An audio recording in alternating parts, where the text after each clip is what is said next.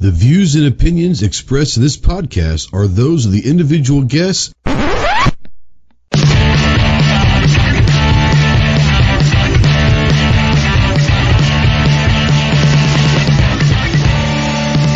If you're a sensitive snowflake that may get easily offended, then turn this off immediately. If you want to hear the real truth about the gun culture, then stick around. This is the Armed Citizen Podcast.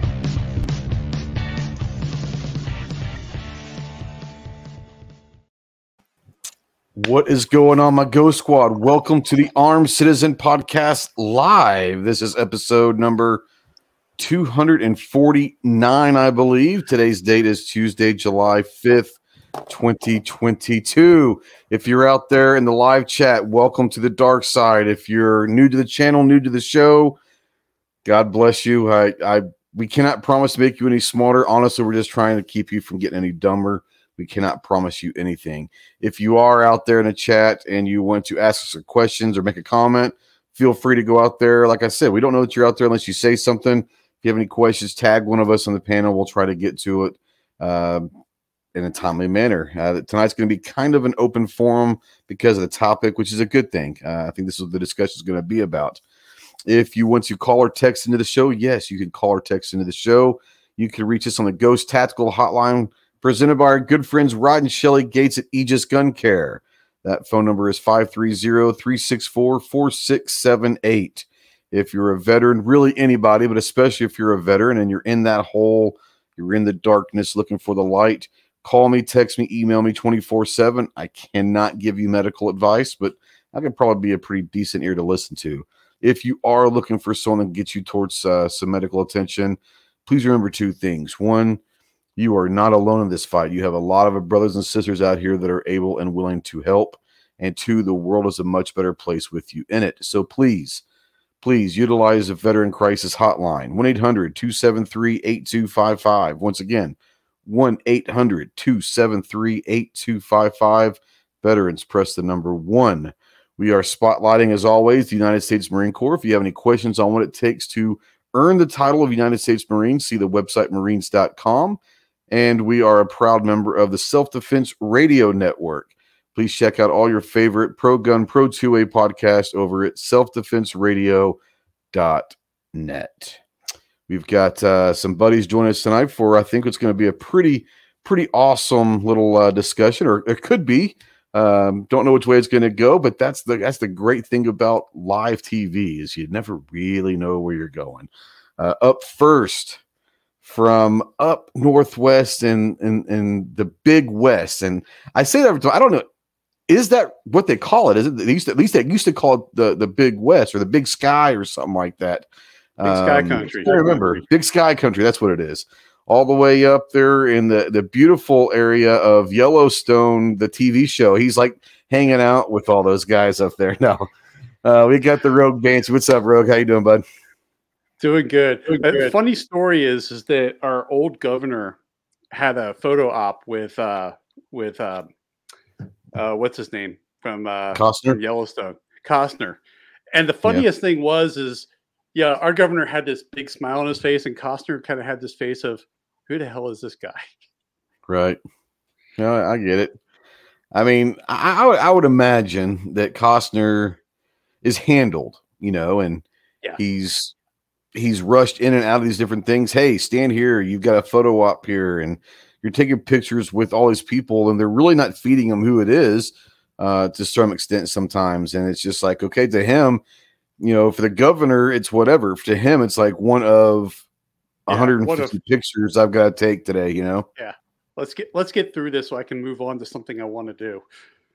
I mean, it's what it is. It's the truth of what it is. But no, how you been doing? Everything's going good? Yeah, hanging in here. Been absent for a little bit, just trying to get some stuff done. But I'm happy to be here. Life takes over, bro. I understand. Yeah, it does. Yeah. From Ohio, I think they're the Buckeye State, if I'm not mistaken. I might be wrong about that. Yep. Buckeye State. We've got our good buddy. He's always going to be Budget to me, no matter what happens. His nickname is always going to be Budget. But from MK Outdoor Journal, we've got Mike he is the podcast host. He's got videos out there at MK Journal podcast. He's got all sorts of stuff going on. So I know you've been busy as also with life, but how you been doing, bro? Well, yeah, life has kind of bit me lately. I haven't really had time to do much of anything. Just so happens I don't work tomorrow morning. So, I decided I'm going to go hang out with you guys. Well, we are glad to have you. Anytime we can get you, we're glad to have you. And the little bitch that's our quasi co-host, he always rides shotgun with us. Ladies and gentlemen, this is not an avatar you're seeing. That actually is Clover. He will not smile. He is one of those people that can sit in one position for the next hour or so. And let's say hi to our good buddy, the tactical leprechaun. What's up, Clove? What's shaking? I don't know. You tell me. Not a thing, man. Nothing. I bet you it's hot down in Texas. Crazy. Yeah, I bet. Yeah, I don't even know. I don't even know the temperature right now, but it's too hot. Well, it was 103 here with a heat index of 110 today. Tomorrow's going to be even hotter. So, yeah, I'm sure down in Texas it's probably even warmer down there. So, I don't know. It's a cool, breezy 98 right now. So, yeah. Let's see what the let's give my little weatherman. 7:00 at night as of right now. Oh yeah, yep.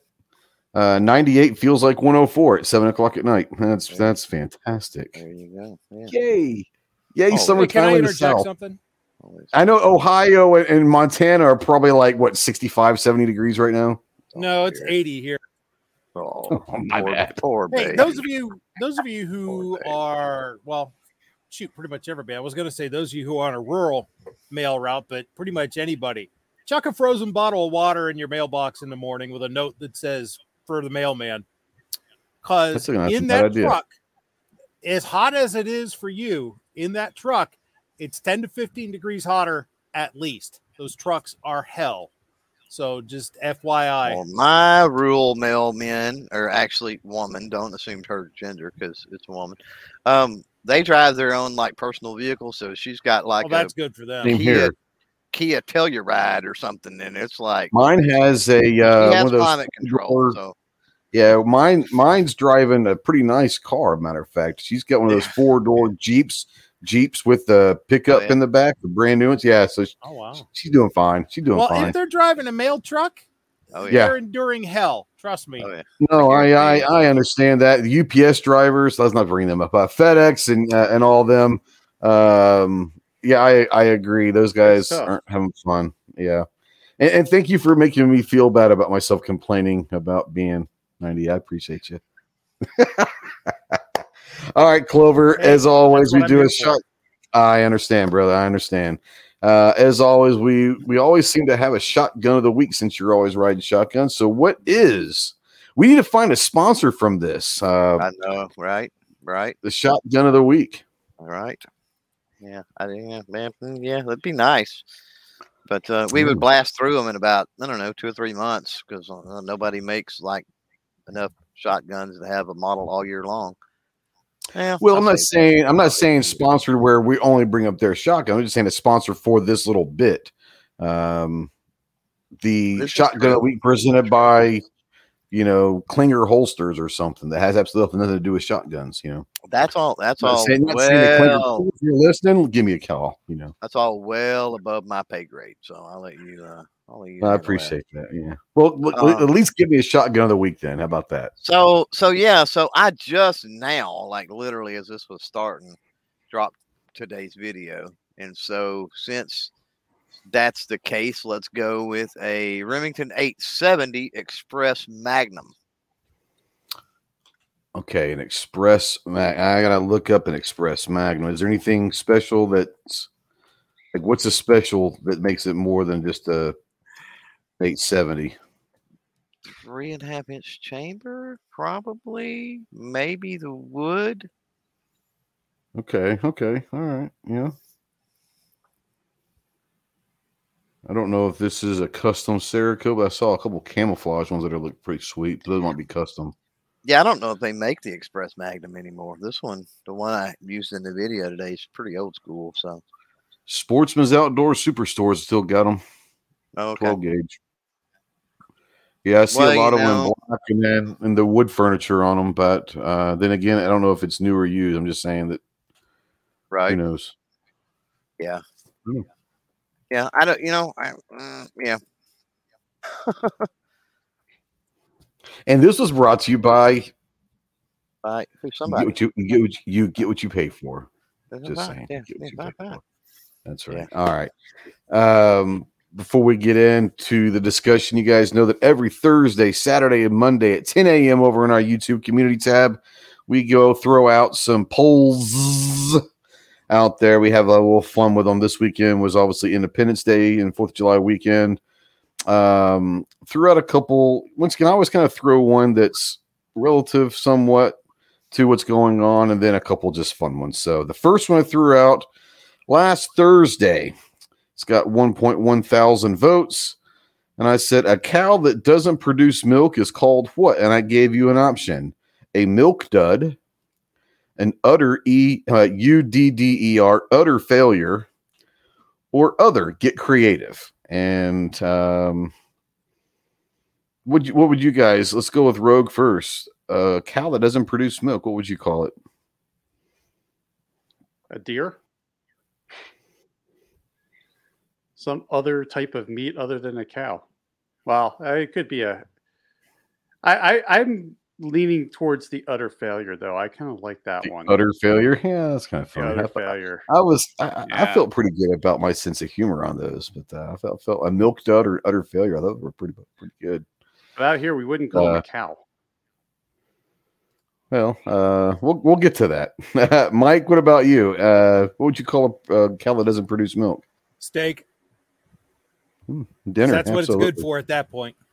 No, I understand that, and I think Rob out there agrees with you wholeheartedly. He says dinner.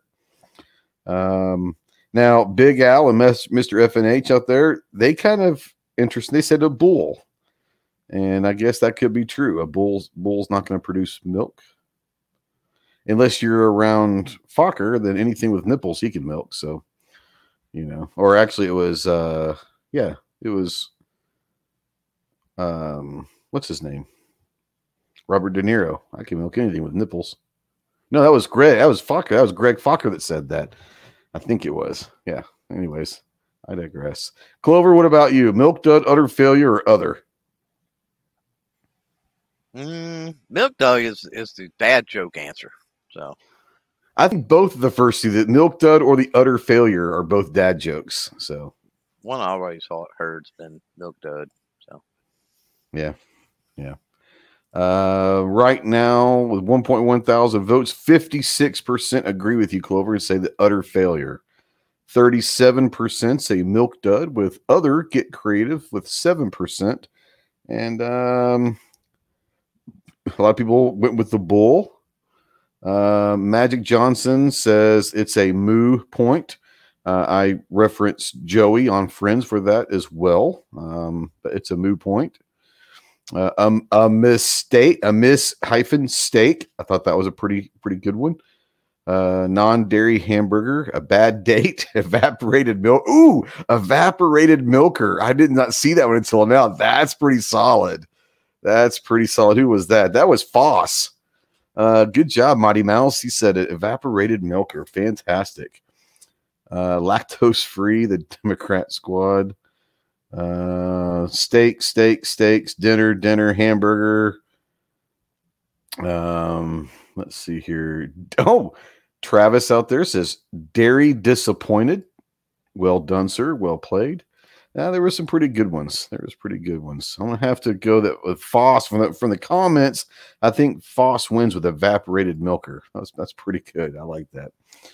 All right, our second poll went out Saturday, and it's got 1.1 thousand votes as well. We're going to music here. Now, I said, of these oldies but goodies, which one's the best song?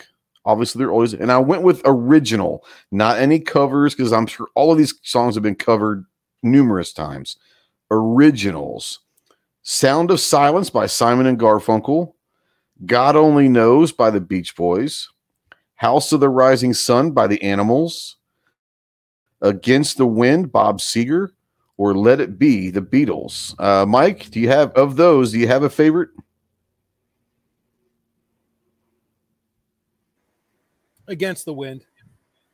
It's a great one. I like the most. You can't go wrong with any of these, honestly. But yeah, I love me some Bob Seger. Bob Seger is one of my dad's favorites. Every time I hear Bob Seger, it brings back little memories of Dad. You know, I would love to see Seger in concert. I think to this day, he'd probably put on a great show. You know, Clover, what about you? Of those, do you have a favorite of those? Well, you know, more recently, and I say recently, over the last, I don't know, maybe 10 years or so, Sound of Silence probably is what I go with. Because it's just, I mean, they definitely didn't know how relevant that song would be.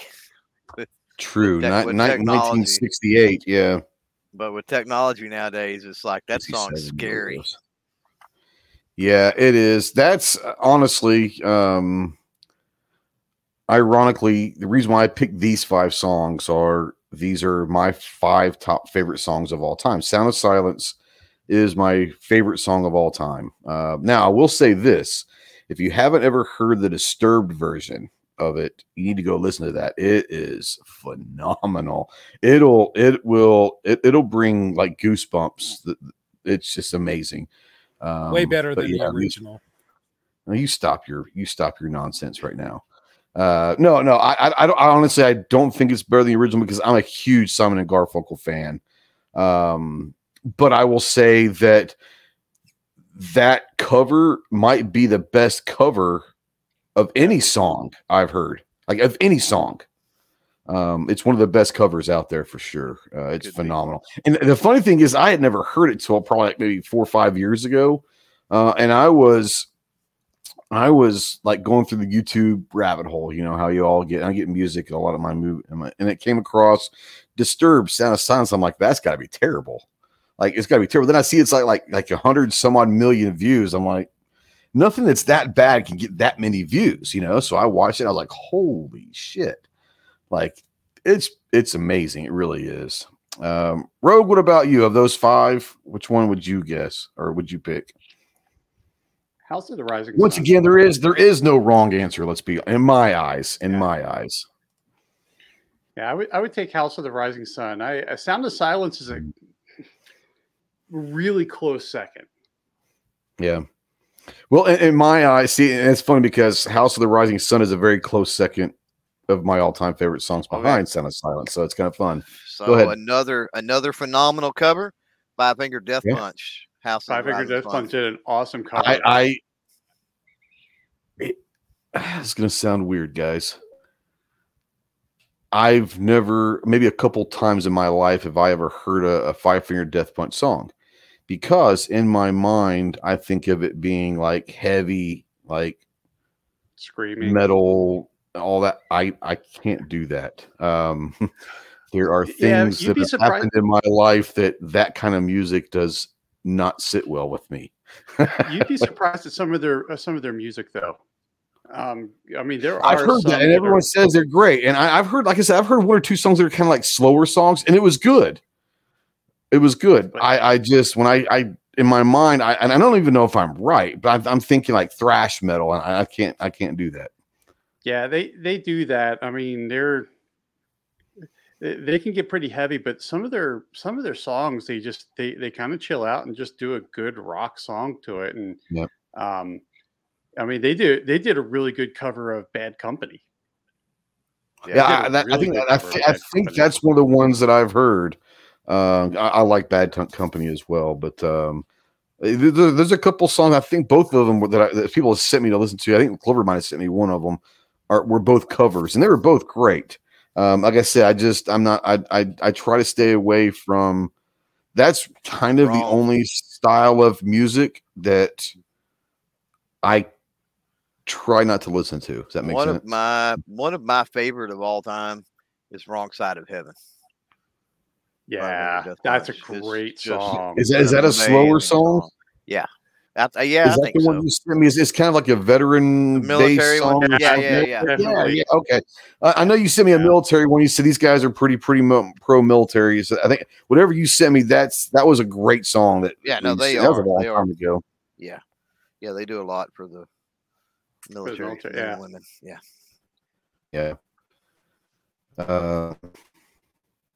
Let's see here.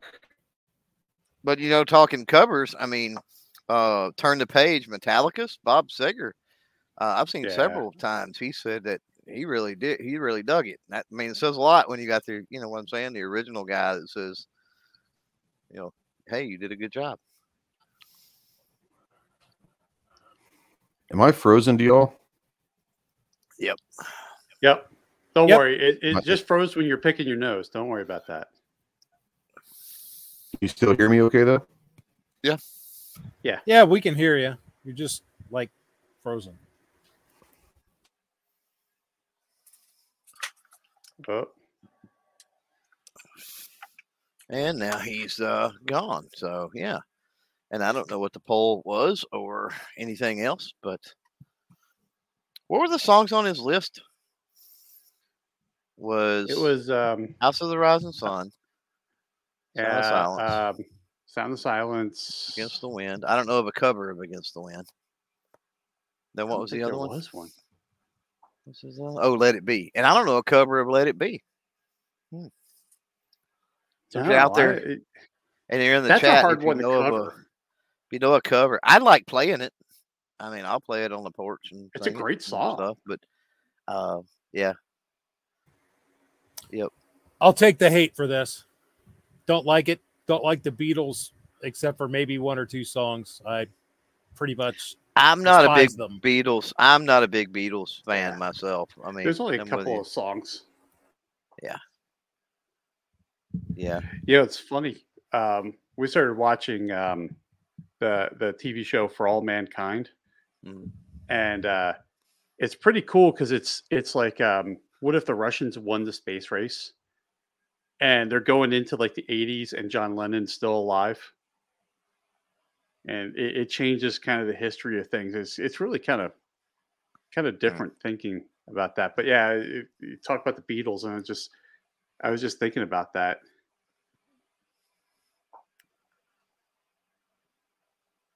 Yeah, I don't know. There he is. Maybe. Circle of death going. All right, you're froze. Skynet's got him. It's that Google AI got him. Well, we're talking about freedom tonight, and certain parties can't have that. Well, no. Freedom means they lose control. Ding, ding, ding, ding, ding, ding, ding, ding, ding. We have a winner. Yeah, he's still froze up, so he may have to go out on the patio and just call it in mobile. Something. I do hear tell he's going to get some fiber optic before too long, so that'll be good. Yeah, that is coming up soon for him, isn't it? Do what? That was coming up for him soon. I think so. I think I remember telling we had a provider that tried to drop in fiber to this neighborhood that I'm in, and everybody told them to go get bent. We weren't going to come up with $500,000 for them to lay fiber into our own neighborhood. Yeah. And then it's so funny because I look around, because I was the first one here on Starlink. I look around my neighborhood and there's just nothing but Starlink dishes up here now. Well, I was, I don't know, it was a week or so ago or something. I jumped into the chat with Yankee, and I noticed that, he got Starlink, and man, his stuff is vastly superior to what it used to be. It's like, holy moly. He just said every now and then he's got a glitch out that happens. You do. You get every once in a while, you just get a little glitch where you get a little bit of an outage. What's cool is you can log into the router and see your outages and stuff. I mean, it tells you if you're in an outage, if you're dropping packets. It is. I mean, I've been on it for a year and a half now, and even now, over what it was a year and a half ago. It's amazing. Yeah. It should for the price though. So we can what can we do here? There's 2 Aussies out there. Tanks says, my God, I need some 450 ammo. Yeah, good luck with that one. Good Lord. Here we go. He's trying again. Not looking very promising with the slow circle of death there.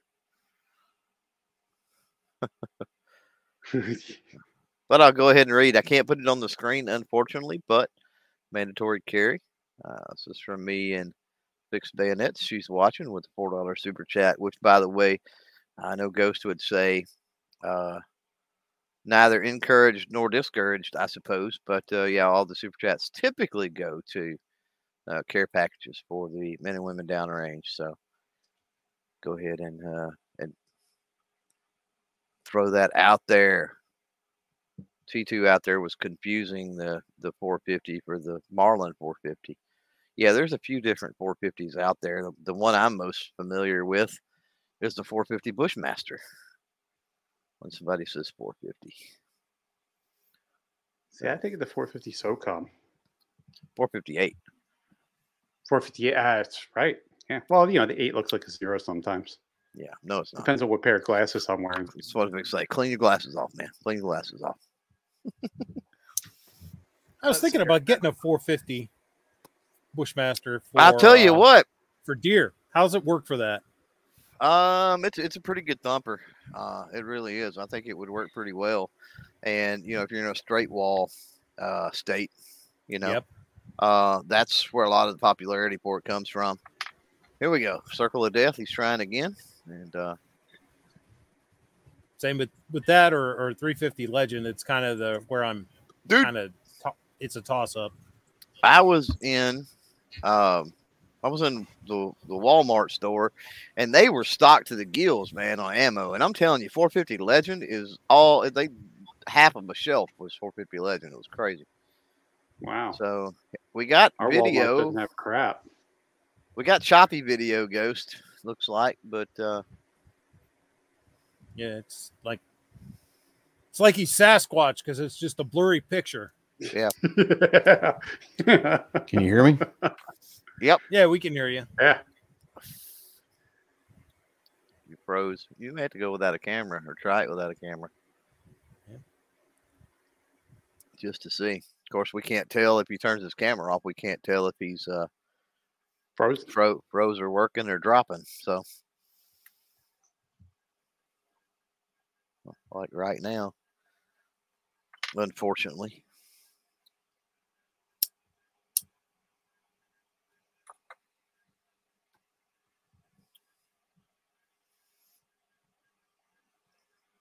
Yeah, not working, Ghost, unfortunately. Mr. F&H out there says, talk about guns. We were talking about the 450s. Yeah, but Ghost keep coming in and out of his own show. It just stops us from talking about guns. But yeah, you get into a lot of big bore stuff with 450. What is it? The 444 Marlin. Another good one. 308 Marlin. I had an uncle that bought 308 Marlin because he assumed that it really didn't matter. It was just a brand, and he bought 308 Marlin for his 308 Winchester. It's like, no, it doesn't work like that. And how'd that work out for him? Not very good. He's like, I bought 308. It's not the right kind. I didn't know it said 308. I thought it was all. I'm like, oh my God. This is the same uncle that shot 300 Winchester Magnum in a 300 Weatherby Magnum. Ooh. Yeah. Mm-hmm. Ooh. Yeah, and that's fun when it fire forms because it will fire. It'll chamber and it'll fire. But That's it. there is like literally no neck left in that thing. I mean, there's a shoulder and then there's like a itty bitty lip. That is it. But at least he wasn't trying to fire, well, it wouldn't have chambered. Let's say at least he wasn't trying to fire the 300 Weatherby Magnum and a 300 Winchester Magnum, but it wouldn't have chambered the other way around. Yeah, That would have been an interesting. Can you hear me? Yeah, we can hear you. Yeah. All right. Well, I'm on my phone now. Something's going on between my phone and my laptop. Don't know what's going on, but it was weird. So I'm just going to go on my phone. So we're going to do it this way. So what did I miss? What did I miss on my own show?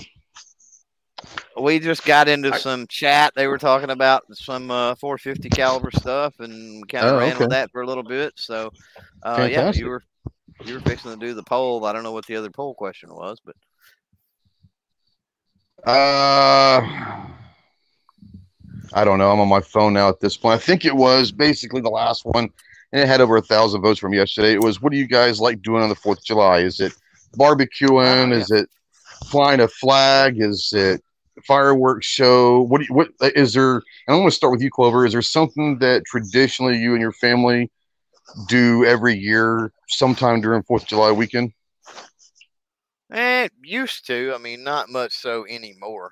Once you start getting kids that are dispersed and other things, but used to. I mean, at least the cookout type thing and all that. This is true. FNH says I usually gain viewers when I leave the chat. This is true. Jacob says I think this is like 7 or 8. It's been a lot. So here's the thing: we finally got fiber optic, the cable laid a couple months ago here, but they haven't hooked us up yet. So I'm still having to run internet off of my phone. So I'm assuming that when it's 100 and some odd degrees out here, it gets tough. So hopefully soon when I get the fiber optic, I won't have any issues ever again with internet at the house. So I'm happy about that. I did see up here, I do want to send a quick shout out. $4 super chat for Mandatory Carry. He says, for me and Fixed, she is watching. Hello, darling. Thank you as always, guys. I appreciate you more than you know. Yeah, I did read that earlier. My favorite weirdo. So I had to say hi to my favorite weirdo out there. Yeah, we did read that earlier when it came in. Well, I appreciate it. Yeah, so tonight, the discussion is going to be about freedom and what freedom means to us and where we see quote-unquote freedom at right now in our country. And the reason why I got this going is I was reading, I think it was a Facebook post. I saw it popped up on my phone over the weekend, and I didn't want to engage in it because I knew it was going to turn into one of those 15 to 20 comment, reply sections back and forth, and I really didn't have time for it. But the gist of the post was, I understand the guy's sentiment, okay? And he was talking about the government overreach and everything that, they're telling us how to do certain things, they're telling us how to act. And he was basically going down the line of what I would assume would be an anarchy. And that scares me. And I did make a mention saying, hey, that sounds a lot like anarchy. Be careful what you wish for. Because freedom doesn't come cheap. We talk about this all the time. There's a lot of things that have to happen to live in a quote unquote free society. And one of them is either moral or ethically or religious based rules, guidelines, as Clover likes to say, boundaries. For us to live in a free society, there has to be rules, regular boundaries, whatever you want to call it. There have to be something out there that gives us a moral compass to say, this is the direction that we're wanting to head in, instead of just mass chaos. I unfortunately see a lot of, and this is an open discussion, guys, so don't wait for me, but there's a lot of people that I think have the great intention of saying, and I'm one of them, I think the government should not be involved as much as it is. They should allow us to make our own decisions, to live our own lives under the guidance of our principles as a country that were laid out in the 1700s with the Declaration, but then you had the Constitution, the Bill of Rights. This is the idea of America, and it's still valid today. But I think that people are either on so far on the side of the walls of government must help us. We can't live our lives without government telling us what to do, or government shouldn't be involved at all. And I think obviously is everything. It's in the middle, but the anarchy's talk is scaring me a little bit, because that's just as dangerous as a socialist environment in my eyes. What do you guys think about that?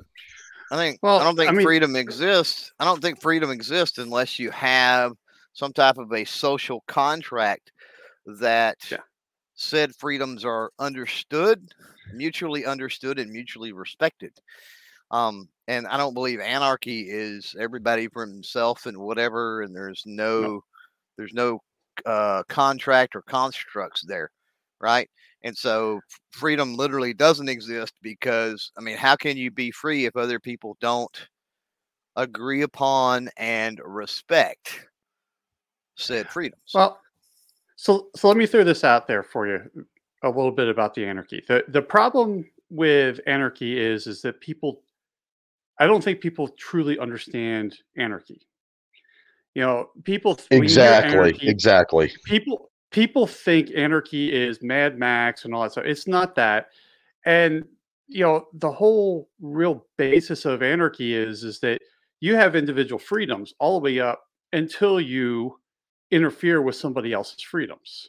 That's basically the construct. But the problem that anarchy has is that people just don't care, right? So they're going to do whatever, they're going to do whatever they want. They're going to tread over somebody else's rights. That's where anarchy tends to fall apart. Well, the rights aren't defined. They are, though. They are. You basically whatever you want to do, right up to the point where you infringe on somebody else. Okay, but infringe how? What's an infringement? That's the contract between you and someone else. Okay, but But once you have that in play, how can it be anarchy? I don't understand what your question is. Well, you're talking about, you're saying anarchy. It's everybody does their own thing or whatever, right up until the point somebody infringes on somebody else's right. Well, if somebody else is saying, well, I have a right, and you're abiding by and respecting that particular right, they're taking away your freedom to just be an anarchist. So no, I mean, who's wrong? Well, that's the whole thing. The way I like to explain it a little bit, and it's not perfect, right? Is think of it's a bad example. Don't get me wrong, but think of like eBay. All right. So you buy something off of eBay, you have like a reporting system, right? You can give them you can give them a rating, so you can tell whether you want to work with someone or not based off that rating. It's kind of the same thing. And like I said, it's a really bad example, but that's kind of how it is. You know, Clover, the greatest thing about anarchy is if I want to sell you something, it's a contract between you and me, right? No one else needs to be involved. But if there's anarchy, what's keeping me from taking it?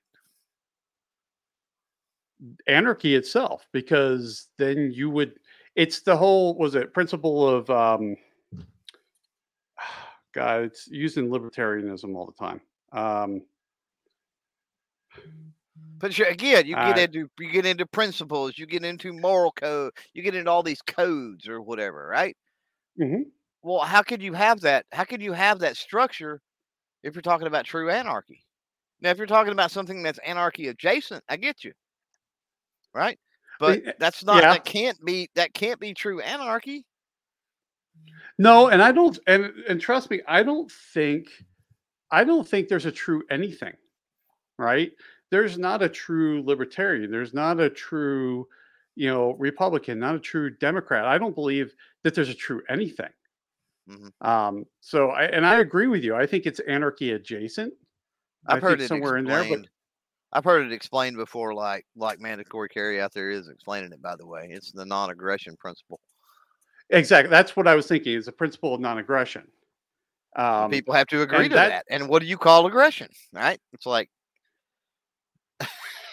But do you really need a government to tell you what aggression is and what it's not?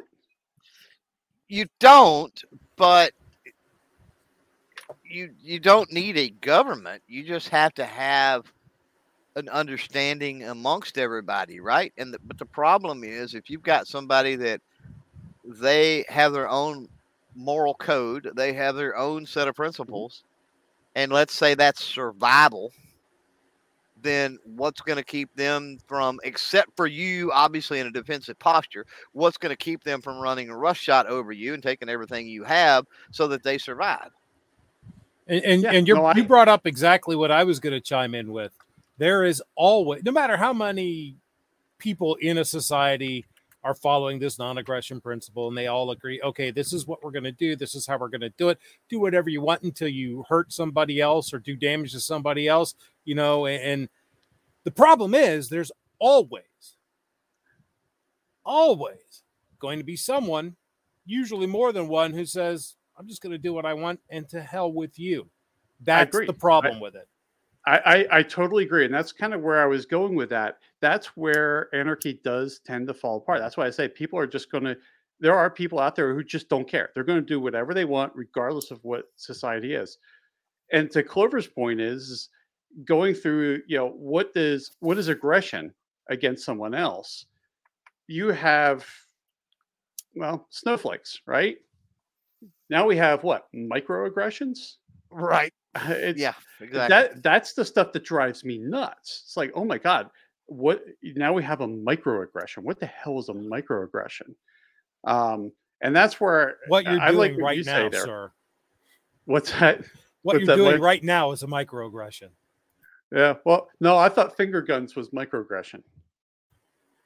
Guns, isn't that what? Even if they're made from fingers, that's a macroaggression right there. That's a macroaggression. I like, you know, T2 out there says a neutral arbitrator is needed amongst men. I mean, human, right? I mean, it's a human condition that, you know, yes. I mean, not just an arbitrator, but, you know, that set of societal rules. You take those principles, you take those morals, you take those, you know, that enshrine freedom, right? That's what a lot of people take the Constitution and they want to say that something like the Constitution grants us our freedom.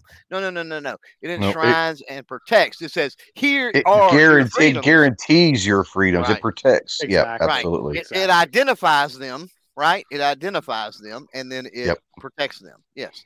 Yep. Yeah. You know, and to the discussion, I love this discussion, by the way, because to me, and I think everyone probably does have their own idea, and this is where, in my opinion, lies a problem with anarchy. Everyone probably has their own idea of what anarchy is, and that's where it breaks down. And Clover and everyone else is saying is you have these little, if you want to call them social contracts or understandings with other citizens of, like Rogue was saying, hey, do what you want until you infringe on someone else's rights.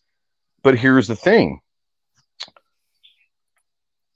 Where and when do we think that everyone's going to have the same moral compass?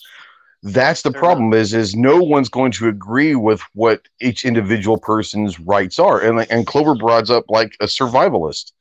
Let's just take an Armageddon, a zombie apocalypse, which is basically going to be what anarchy is. There you go. Oh, the rogue banshee is swimming across the screen. That was nice, Mike. But you look at, let's take like a zombie apocalypse, and there is no law at that point.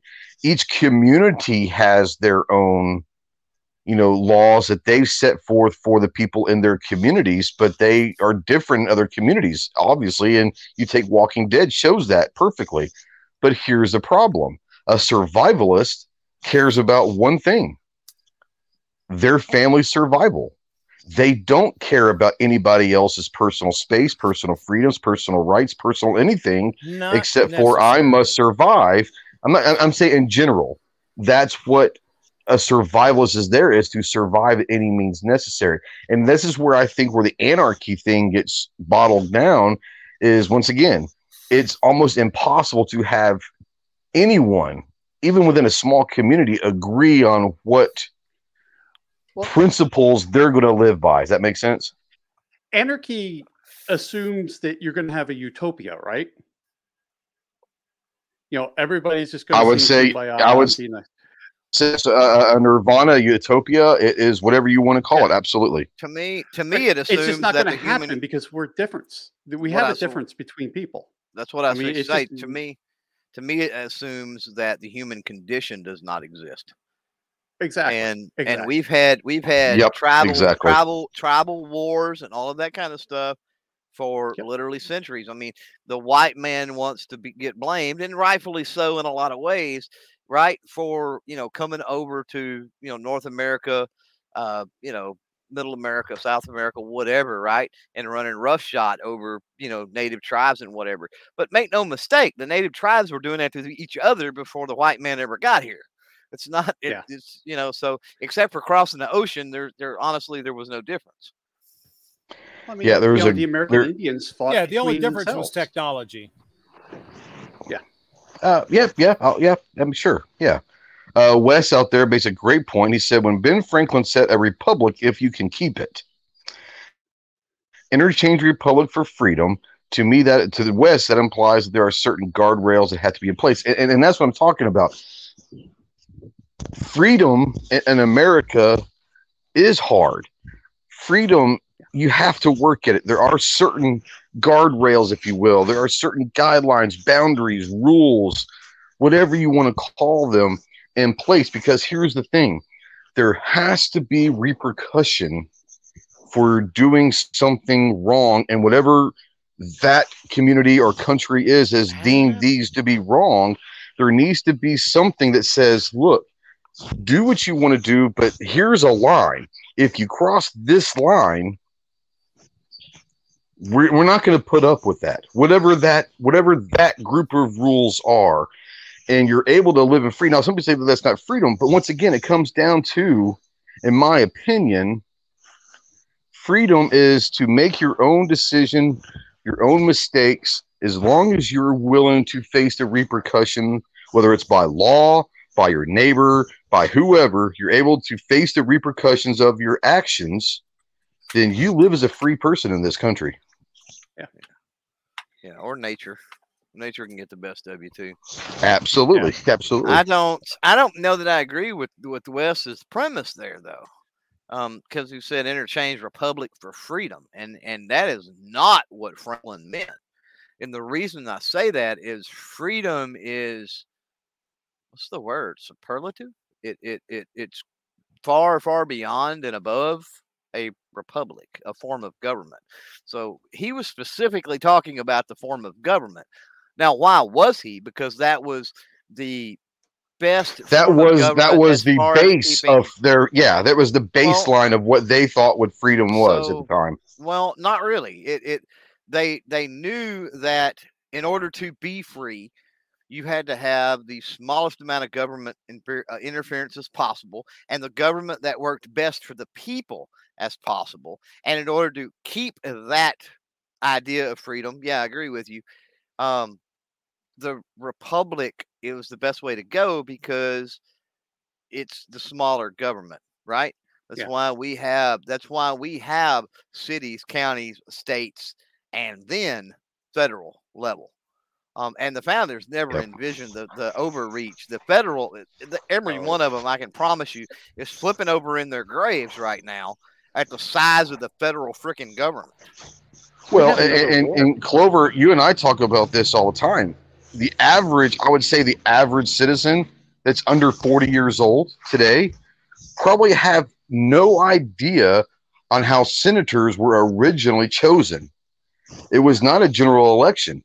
It was chosen by the state, and they could be recalled at any given time by the governor of that state and say, you're no longer a senator.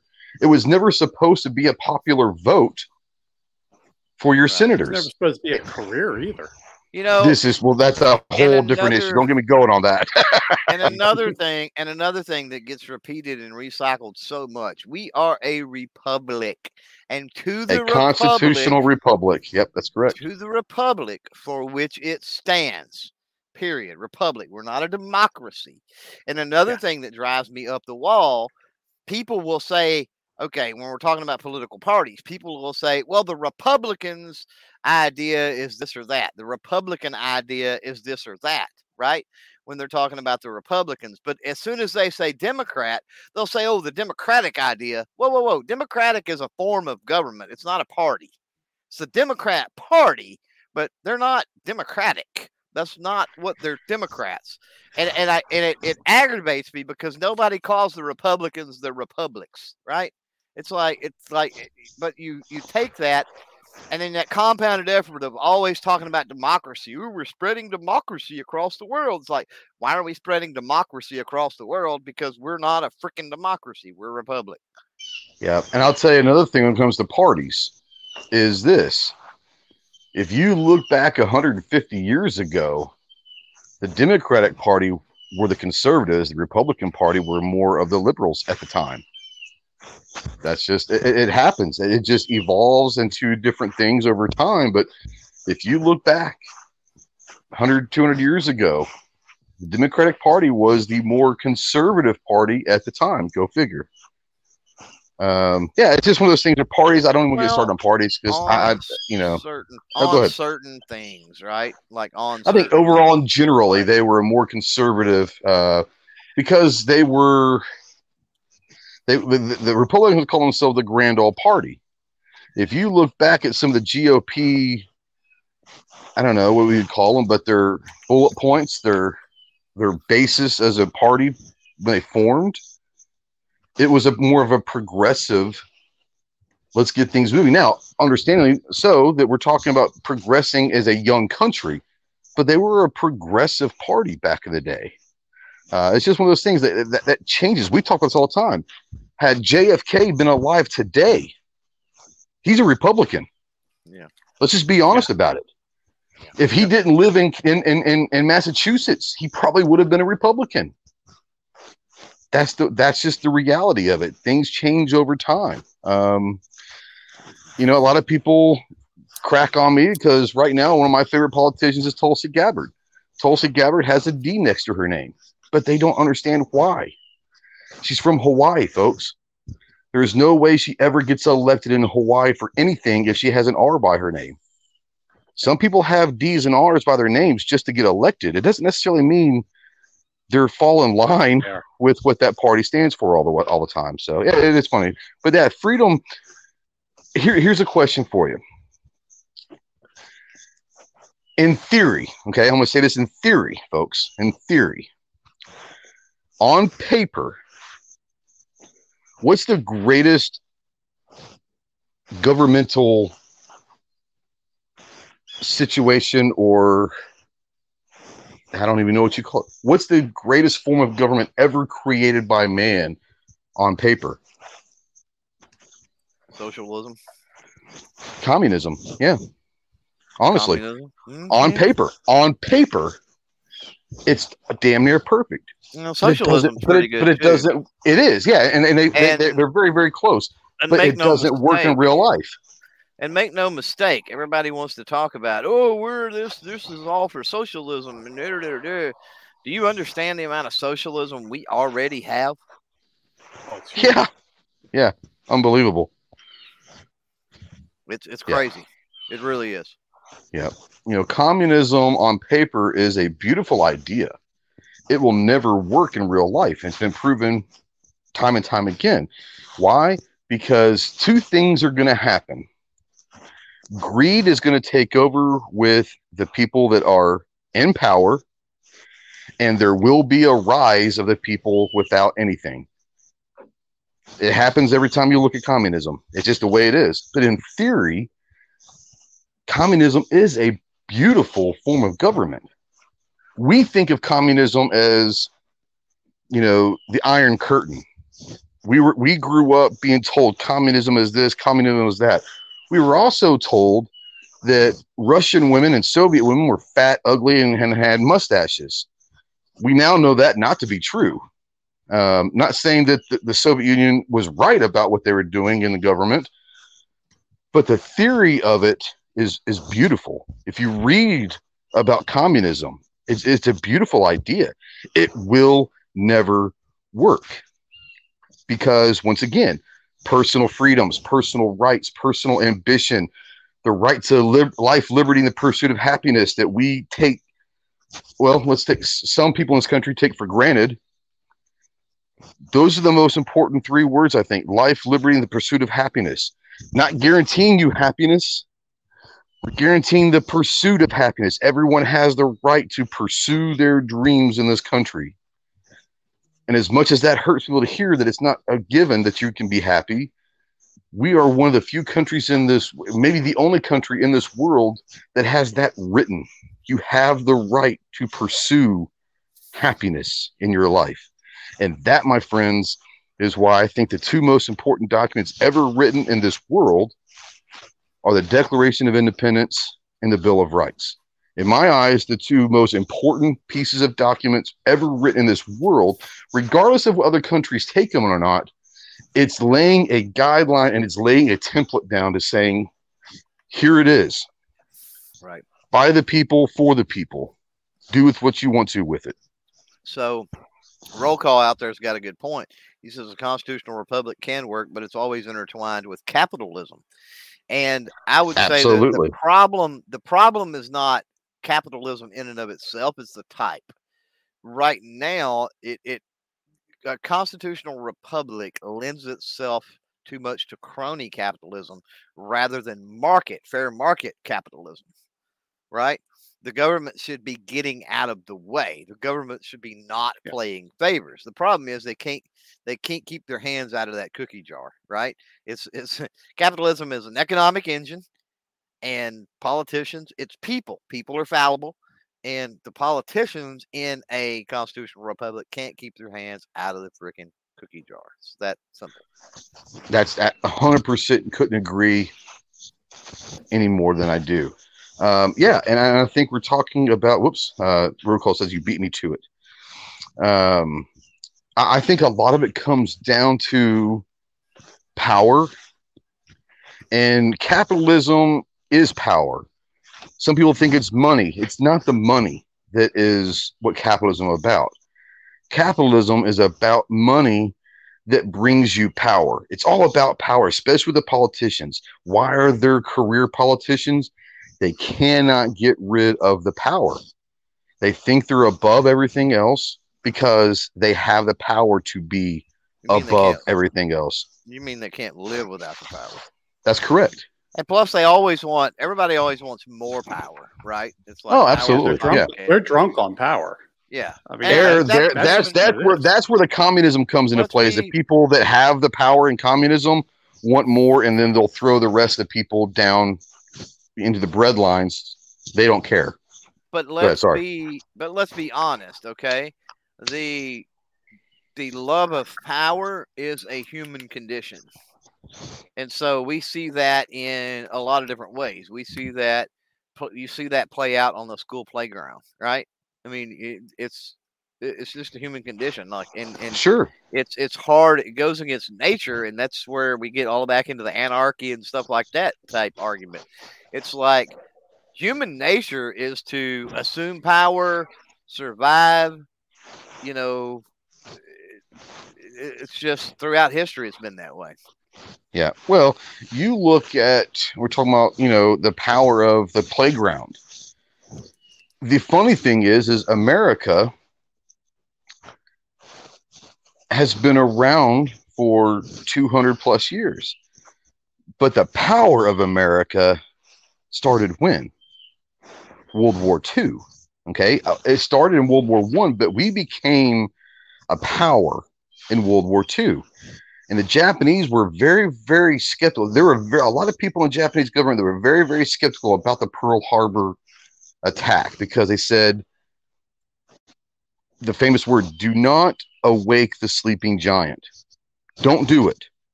Right now, they don't realize how powerful they are. And how powerful we became is when we decided to enter the war of World War II, we saw the country come together like no other country had come together in that short of a time. You had people leaving their homes, their families to go fight in this war. Then you had the children and the women pick up their bootstraps and take over the jobs that were left behind by the men. The entire country was on the same footsteps, if you will. And we realized we can produce, we can be self-sustained, we can do a lot of things, and we can become this power that everyone kind of had an idea of America. Hey, it's a big country, but they really don't know what they have over there. Then they realized they know exactly what they have. And that's a beautiful thing. And that's where I think America, honestly, it was born in the 1700s. But let's be honest. What we know America today, in my opinion, started December 7th, 1941. That's when America woke up and said, no more. You're not going to take us for granted anymore. We are going to show you who we are. We're going to come to the table. And yes, there are other superpowers, if you will, out there, but we're the true only one left. We're really the only one that can strike fear. Maybe China, that can truly strike fear in the rest of the world anytime they want. We can truly flex anytime we want. Do we? No, because that's not what we do. Do we belong in certain situations around the world trying to spread quote unquote democracy, as Clover like to bring up? I think that we insert ourselves in a lot of situations that we should never be in. Yep. But we also are looked upon as the world compass of freedom. Well, and we talked about this a year or two ago, and when China was really going through some shit in China, the Chinese people, what were they flying to show their symbol of freedom? They were flying American flags. And that's the coolest thing that came out of that was our flag is still looked upon as a beacon of freedom. By some countries, right? And sure, that's the issue. Sure, we're not the shining city on a hill that Reagan once spoke of. No, we are not. We are a rundown, tarnished city on the hill that has slightly below us on the hill is some other fairly decent cities as well. There are some countries that, despite not having the enshrined and protected liberties that we have, there are some countries that are some pretty decent countries. So we've got. I don't think we've got competition because I don't think it is a competition. But at the same time, our and let's be fair about it. Our status has been intentionally lowered by a lot of the politicians and a lot of the big capitalists in our country. And I think I agree with that. I think that's a good thing that they lowered the expectations almost. Yeah. Well, to Jay Podcast out there, says the problem is, he says, these politicians forget they work for us. They don't rule us. Way too many of them need that reminder. So they've moved so far away from the Constitution. And it's sad to see.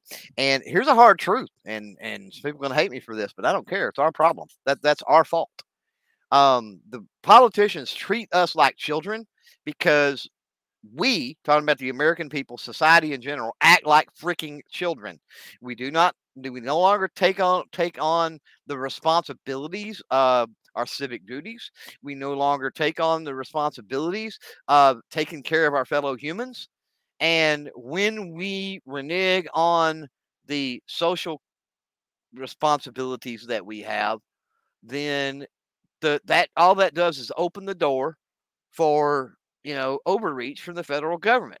Almost everything that's went south that you look at now, that's a huge problem, and everything else. So, like, people want to talk about this quote unquote gun violence, right? And they want to talk about the inner cities.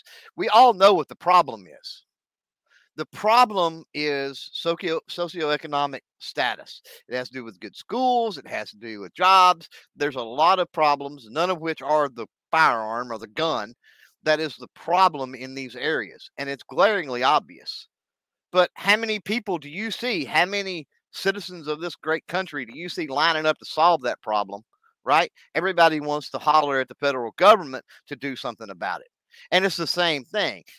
That's their problem, not mine. That's become the attitude in the United States is, well, that's your problem, not mine. And once upon a time in this country, it was not that way. You had churches that were not ran roughshod over like they are nowadays. Whether you're religious or not, I don't give a crap. But you should be able to acknowledge that a religious institution, a church, a synagogue, whatever it might be, organized religion, right, does have the capacity to care for the needy, to care for the homeless, to do all of this other thing. But instead, we've created a society that wants to attack those religions, maybe because we don't believe the way they believe. Well, who gives a crap? They got the freedom to do it. Let them do it. And if they want to help out with soup kitchens and other things and all of that. And a lot of churches, a lot of religious institutions still do this, right? But then here comes the government overreach, right? And so would let me ask you this question. One of the big issues of our time is welfare, whether we're talking about, taking care of the elderly, which Social Security, by the way, was never meant to be a retirement plan. Social Security was actually never even meant for you to even get that money back or draw it. And it wasn't meant to be it wasn't supposed to be around this long either. It was only there temporarily. No, it was not. Social Security was meant to, if the man died, because the man died typically before his wife got a little bit of a stipend until a few years later she died. That was the premise ultimately of Social Security. Now it's become a thing to where you've got older generations that say, "Oh, don't take away my Social Security. I paid into that. Well, people were suckered back then, and they continue to get suckered into that whole idea today. It's ridiculous. So it has become, whenever you've got more money going out than is coming in, that's a welfare program. I hate to tell you that. It's a welfare program. I get it. You paid into it. But ultimately, more money is going out than's coming in, right? It's a welfare program. So we take whatever other programs there are, and I actually carve out a caveat for WIC. I like the WIC program. Why? Because it's specific. It says, okay, we're going to help these needy mothers or whatever out. They're in need. They need a hand up, right? Not a hand out. And so here's you a voucher. You can go get milk and some vegetables and some juice and some formula. Very specific. Not, here's a credit card. Go buy freaking roast beef and T-bones, right? Or go buy yourself a new Dodge Charger and use this as your down payment. Well, or eat McDonald's nowadays, right? While the mechanic down the street that's also working bartending at night, 2 jobs to try to feed his freaking family, right, is paying taxes, is paying for that, right? So what if the welfare programs were on instead of being controlled by the federal government, was on a local, almost municipal level, where they could direct the money in a proper fashion to the people of that specific community and handle those specific needs. Again, we're talking about the government that works best is the government that is closest to the people, i.e., not the federal government. Well, and I couldn't agree more. That's beautiful. Go ahead, Rogue. But that's the whole thing about this, is that we've become reliant on the federal government. It was never designed to be reliant. I mean, you can handle things at a local level way better than you can at a national level. That's what I like about what you're saying there, Clover, is let's get things out of the federal government. Let's get it back to the local level where it was designed to be. We were not supposed to have this big government that's supposed to do everything for us. Mm-hmm. And one of the things that I see is in society, we don't want to solve the problem. We want to solve the symptom. Mm-hmm. And that's the problem, is everybody wants to solve the symptom. I mean, it even goes into healthcare. A lot of healthcare professionals, all they know is symptoms. They don't know the root cause. They don't know how to get to root cause. They just know that, hey, you've got this, I'll give you this pill. Yeah, I agree with you, Mike. I'm not talking about healthcare. I'm talking about governmentally. It's deliberate. No, I agree. It creates a class that is dependent. And if they're dependent, you control them. You control their votes. See, and that's why I call people in Washington, I don't call them politicians. I call them the ruling class, because that's how they've set this up. They're the ruling class. They're going to tell us. And Clover, I like what you say is people act like children. They do. They totally do. And the unfortunate thing is that gave the ruling class more power. Well, it continues to. It continues. It's not exactly. And that's also a human condition. That's especially a human condition when you've grown up soft. What is the old saying? Hard times make tough men, and tough men create easy times, and easy times create weak men type thing, right? And everybody is a nasty cycle for sure. Everybody's soft. Everybody is soft. And everybody is uneducated. You're soft, and you've got a populace that is soft and uneducated. And what I mean by that is the whole, I'm entitled scenario, coupled with they're uneducated, they don't understand that the government is not supposed to be there to take care of them. You know, they're not supposed to look to the government. They're the people that freaked over the Roe decision, the people that freaked over that, and all it did was throw it back to the states where it should be. 99.9% of everything that goes on should be going on by the states, period. If it's not in the Constitution. That's why we're called the United States of America, not America. If it's not specifically written in the Constitution, not, we interpret it this way. If it's not specifically written in the Constitution, it belongs to the states. Now, if you want it written in the Constitution, guess what? Uneducated people out there, they gave us a way to do that. Get after it. But here's the deal. And you and I had this discussion last week, Clover, and we finished that discussion. We said, damn, that'd be a great podcast. So we're going to kind of go into this. There is an avenue for a constitutional convention to be held. But I would say that, once again, we're talking people under 40. And if you're one of those people out there, I apologize. I'm not trying to offend you. But in general, people under 40 are less educated by choice on civics.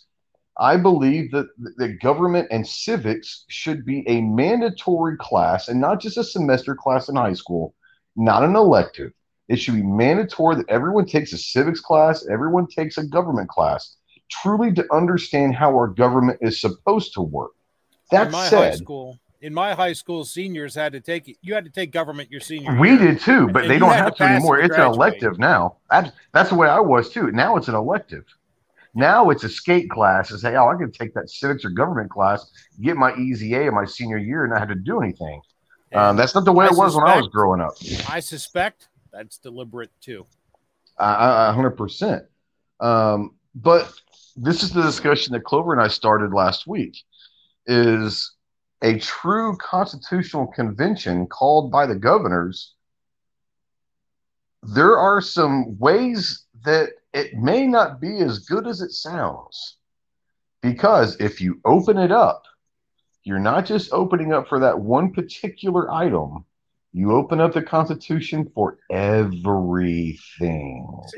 That's why it'll never happen again.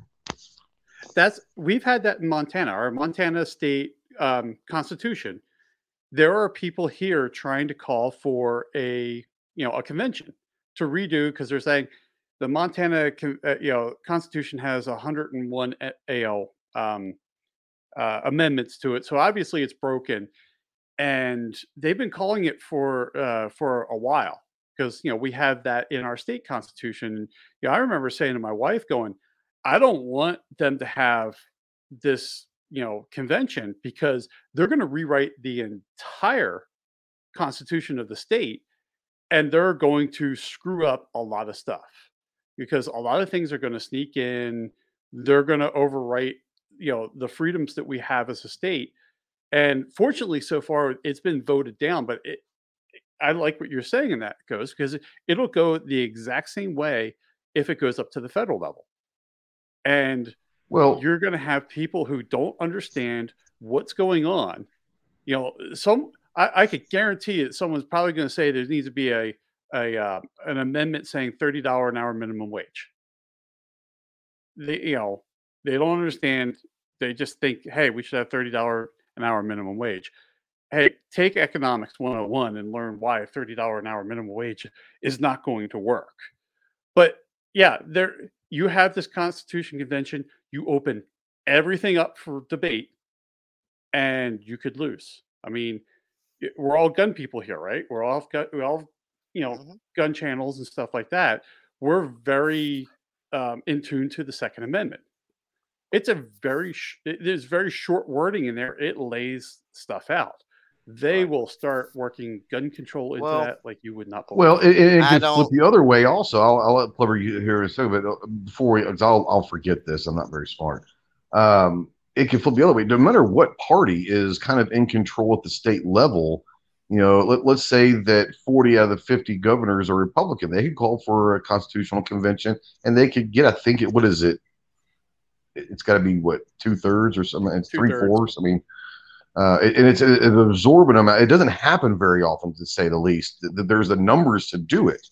But you open it up for a particular item. Well, here's the problem you have with that. No matter what your idea is, you can go in and try to do blah, blah, blah, blah, blah. But it's all open. Yeah. You could get what you wanted, and then you could get what you don't want. I mean, it works both ways with both parties and both ideas and all of that. The issue with freedom is that we have these avenues. But here's where I get frustrated. And I'll bring Clover back in here in a second. This is just my thought, is we have a lot of avenues that were written by our founding fathers to give us a template and a guide and a map. They're incredibly smart. Remember, most of these guys were in their 30s and 40s, because aside from Ben Franklin and a couple other ones, life expectancy wasn't 70 years old back in the 1700s. They're talking like 30s and 40-year-old guys. Some of them were in their 20s. And you talk about like a John Adams and a Thomas Jefferson, they hated each other. But they came together for the right ideas of what America is. Instead of fighting, bickering, saying, well, I want this and I want this, and then never have it ever happen, they said, you know what? Here's an idea, and it still works today. But we have all these avenues that we can do. A lot of people are not educated on the avenues that we have at our disposal. And if they are aware of them, they don't truly know how they work, including some of our quote-unquote elected leaders. And I say that, use that term very loosely. They don't truly understand how it's supposed to work. Which one, leader or elected? Either. Yeah, sure. I'll bring Clover because I kind of completely told him to shut the hell up. So, yeah, go for it, because I wanted to get that out, because we were going down an avenue that I had to make a point that I don't think truly people understand how it's supposed to work. So I've heard people talk about, opening up the Constitution, and they're like, oh, it'll give us a chance. We can strengthen the Second Amendment. Am I alone? And this is a rhetorical question, because I've got a fairly long spiel here, but am I alone in thinking that the Second Amendment is perfect? A well-regulated militia, being necessary to the security of a free state, the right of the people to keep and bear arms shall not be infringed. How much clearer can you be than shall not be infringed? A well-regulated militia, a group of able-bodied citizens. Militia meant the citizenship. That are regulated, meaning regularly equipped, ordinarily equipped, meaning regular. There's a reason. And let's be honest, back then the militia were better armed than the government's army was. Absolutely. Let's be honest. And there's a reason that they were called back in the day regulars, regulated. They were regular. It was ordinary. It was commonplace for them to be ready to go at a moment's notice. Why? For the security of a free state. Here is a problem that I have with a lot of the right-wing people on the 2A issue. This does not mean internal tyranny. There are many, many factors that threaten the security of a free state. Many, many factors. There can be natural disasters. There can be, which includes famine, which, internal threats, external threats. Obviously, there's a lot of different things. It's not just, Second Amendment was to fight tyranny. Bull crap. Okay? Bull crap. Security of a free state. There's a lot of things woven into that. And that doesn't mean a state. The state means the country, by the way. It doesn't mean a state. Right. Why was it written that way? Right. So that anything that threatened livelihood, the way of life, Constitution, the security, right? The people's well-being, right? Your life, liberty, and your pursuit of property, essentially, right, is a threat to the security of a free state, right? Obviously, the right of the people were the militia, to keep and bear arms, right? To own and to carry weapons of war is what arms mean. People had tanks. People had cannons. People had warships, right? And then, like I said, if they had tanks back then, it would have been awesome. if you are of the mind that we need to strengthen the Second Amendment when it says in text, shall not be infringed, what in the world is wrong with you? Yeah, to be fair, they did have tanks back then. They were called horse and buggies with a cannon on the back of it. This is true. Yeah. No, I 100% agree with what you're saying. Once again, people want to, on both sides of the aisle, let's just be honest, people want to take the 27 words and try to reinterpret it into today's meanings. But you have to understand what those words meant in the 1700s. Well regulated means they were equipped, they were ready to go in a moment's time, they were organized. Militia meant the citizenship, it meant the populace. It doesn't mean guys up in Idaho on a farm that's closed himself off to the government and ready to overthrow it. That's not what a militia is. In the 1700s, it meant the populace, a well-armed and organized populace. Because the security of a free state, it did not mean the state of Texas, the state of Virginia. It meant the state. There's a reason why it is called the Department of State, the Secretary of State. It is the country. It is the state. Our state is a country. Understand that I'm agreeing with what you're saying, but I think that's where a lot of it comes down to is people want to try to reinterpret those 27 words into today's vocabulary and definitions, and you cannot do that. You and I disagree a little bit on the state. I believe that they were talking about a state, and the reason I say it doesn't matter in the end because federal powers would have the power to call up the militias from said state for anything that was a federal issue. I see. Okay, and I see what you're saying there. I will disagree with that because I understand that we're called the United States of America, but the term state at this point was talking about at the federal level. They weren't writing the Bill of Rights for the state of Virginia. They were writing the Bill of Rights for America and the state of America. A statesman, if you will. It's the country. That's what I believe they meant was.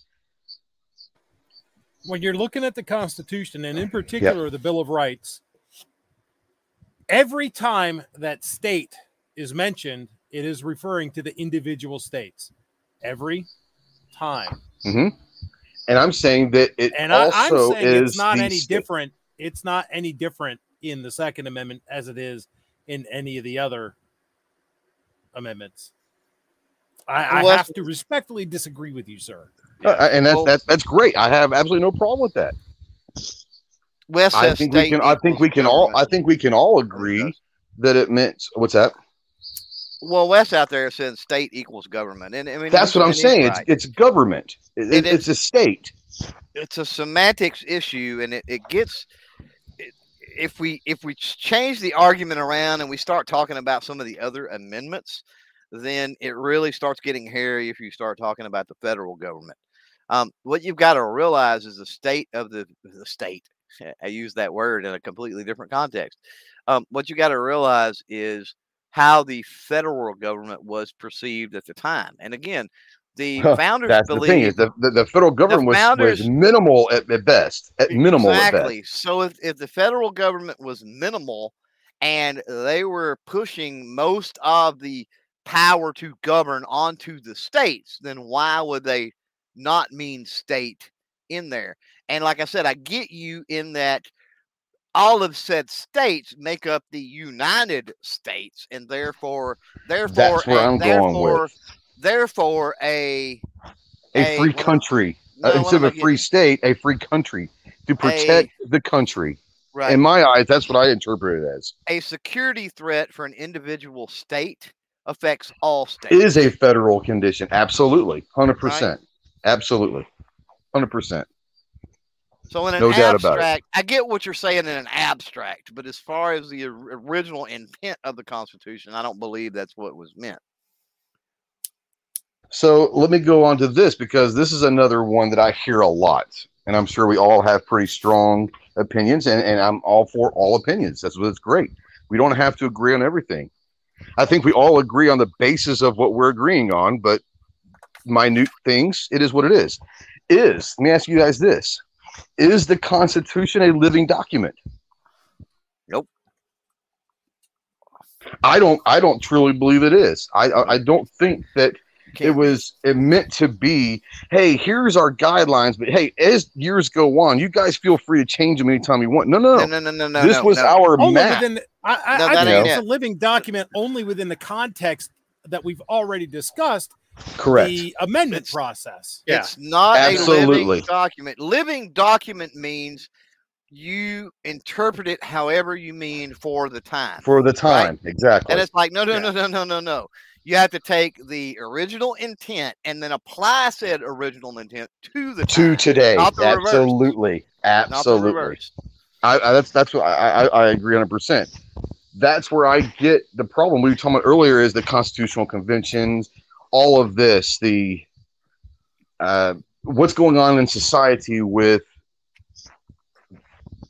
cancel culture and all of that. People wanting to create laws and create these guidelines to our country because of what they feel today. Well, guys, understand the reason why the First Amendment is the First Amendment. It's the first. If you want to talk about the Bill of Rights being one of the most important documents in the world, maybe the most important part of that document is the First Amendment. And those people say, "Oh my God, no, the Second Amendment." No. The First Amendment makes us who we are. The Second Amendment protects that. But the First Amendment, in my eyes, truly sets us apart than any other country in the world. We're saying, guys, you have the right to freedom of speech. You have the right to freedom of religion, expression, to peacefully assemble. These are things that at the time had never been heard of in a society, in a governmental society. It had never been heard of that the government was going to relinquish control to the people. That's what makes us so great. So the Second Amendment by itself is not the only protection in the Bill of Rights. No. There are multiple. There are multiple that are direct. But there's a reason why the Second Amendment was the Second Amendment. In their minds, we're going to give you these freedoms. We're going to acknowledge and guarantee these freedoms. And then we're going to give you a way to fight back if the government tries to take them away from you. Or anybody else. But especially your own government. Because let's remember why these people did this. They were living in a society that the King of England literally made the Church of England the official religion of England. You will not practice any other religion besides what I say in England goes. We're going to tax you. We're going to treat you like second-class citizens while we cultivate your land and make you give us everything back. All of this stuff that was building up, that's why these patriots did this. They said, no, we're not going to let you tell us what to do anymore. We are a free people. But you also got to be careful. It says necessary to the security of a free state. It doesn't say necessary to fight tyranny. I understand and tyranny that. is not the only threat to a free state. So I don't disagree with that. But that is one of them. Is it a check there? Yes, I agree. It is a check, but it's not just a check, and we've got to acknowledge that. And by acknowledging that, we also acknowledge that this is not a one size fits all zero-sum game. Mm-hmm. That there are multiple assaults on our freedom from multiple different angles all the time, whether it be political, whether it be geopolitical, or whether it be societal, and all of those are threatening to the security of a free state. 100%. Idaho Rogers USMC says Constitution and Bill of Rights is a covenant between the government and the people. The first 10 amendments are protections from the government. Yep. 100%. Once again, the idea they're protecting against the government. From is a dangerous word there. Maybe it was a typo. Well, protecting themselves from a tyrannical government, right? Against the government, saying protecting us from the government. Yes, correct. That's the thing that we have to understand. Is that's why this is such a beautiful. The constitutions and the Bill of Rights are a beautiful document. It was written in a time that they wanted to start this, but they knew that it was going to evolve and grow over time. And we're still a very young country. Let's be honest. Yeah. we're incredibly young when it comes down to country's age. The fact that there are people out there that do not believe that the Constitution is relevant today is crazy to me. The idea, and when I say I don't think the Constitution is a living document, the Constitution was written to always use as a guideline to today's whatever's going on today, forever, not just 250 years down the road. We're talking forever. And that's the crazy thing is to me, you have these young men who got together that a lot of them didn't like each other. They didn't like each other, but they came together and wrote this document that said, this is who we want to be. This is who we are right now. And we're giving you a pathway to figure out 250 years later who you want to be then. And I think that's why, in my eyes, the Bill of Rights, the Constitution, is the greatest document ever written because it was never heard of before. To this day, there are countries, there are people that hate us. Let's be real, okay? I've seen some evil in my time, and it's pure evil. You see hatred towards America, the idea of America. There is pure hatred, not for the individual people, for the idea of America. 200 and some odd years later, almost 250 years later, a couple documents that were written by some young men with an idea has brought hatred upon a people. Have we caused some of that hatred? Absolutely. Absolutely we have. We are arrogant. Let's be honest. We are arrogant. I'm not saying it's not justified to a certain extent, but we are who we are. But we didn't get here without that arrogance. You know how arrogant it must have been to actually stand up against the British Empire, which at the time was the largest empire in the world, and say no more? That's a lot of fucking arrogance to do that to begin with. Go ahead. Oh, I was just, I mean, as far as at the time, and maybe the trickle down effects on the Constitution, but the Magna Carta was pretty pimp as well. No. I'm not saying Magna Carta was at 1490. Was it 1490? No, it was before that, wasn't it? Sure, like 1492 is when Columbus founded the New World. Yeah, no, Magna Carta. There are obviously great documents, but I'm still going to put up the Declaration of Independence and the Bill of Rights up there with anyone that wants to argue. Yeah, I mean, no, it took it to a whole new level. It took it to a whole new level, no doubt, yeah. No doubt. But I'm wondering without that though, I don't. You talk about the butterfly effect type thing, right? You change one thing, you change it once, and like without the Magna Carta, I don't know that the United States exists. I would say that the Magna Carta was written in 1215. By 1250, yeah. I think 1492 is when Columbus founded the New World. But yeah, and it was really freaking old. The Magna Carta, I'm not going to say it is the template for future governments. I think it was a template for people to start thinking on their own and thinking of new ways. You know what I'm saying? Like, I don't think the Magna Carta was something that changed. Well, it was all the idea. Go ahead. It started the idea of equality. It's basically 100%. That's what I'm saying. It gave people an idea to start thinking of new shit. Yeah. Right. It's like it doesn't matter if you, and there's always cronyism and there's other things that you sprinkle in that taints the system. But it was the idea that the common man, the duke or the lord or the earl or the king, it's like you're not above the supreme laws, right? Like you don't get away with murder, you don't get away with stealing, you don't get away just because of your statute. So it was almost an equal playing field, human rights type thing. Sorry, I was telling my wife. Yeah, 100%. I think that once again, it gave a template on not only to start thinking, but maybe even gave a template of how to write it down, how to organize new thoughts and new ideas. Maybe that the fact that there's a possibility that Thomas Jefferson and John Adams and Patrick Henry and Ben Franklin, all these wonderful people, had the Magna Carta in the back of their mind. Maybe they studied the Magna Carta and said, we can take this, and they gave us a way to write down what we want.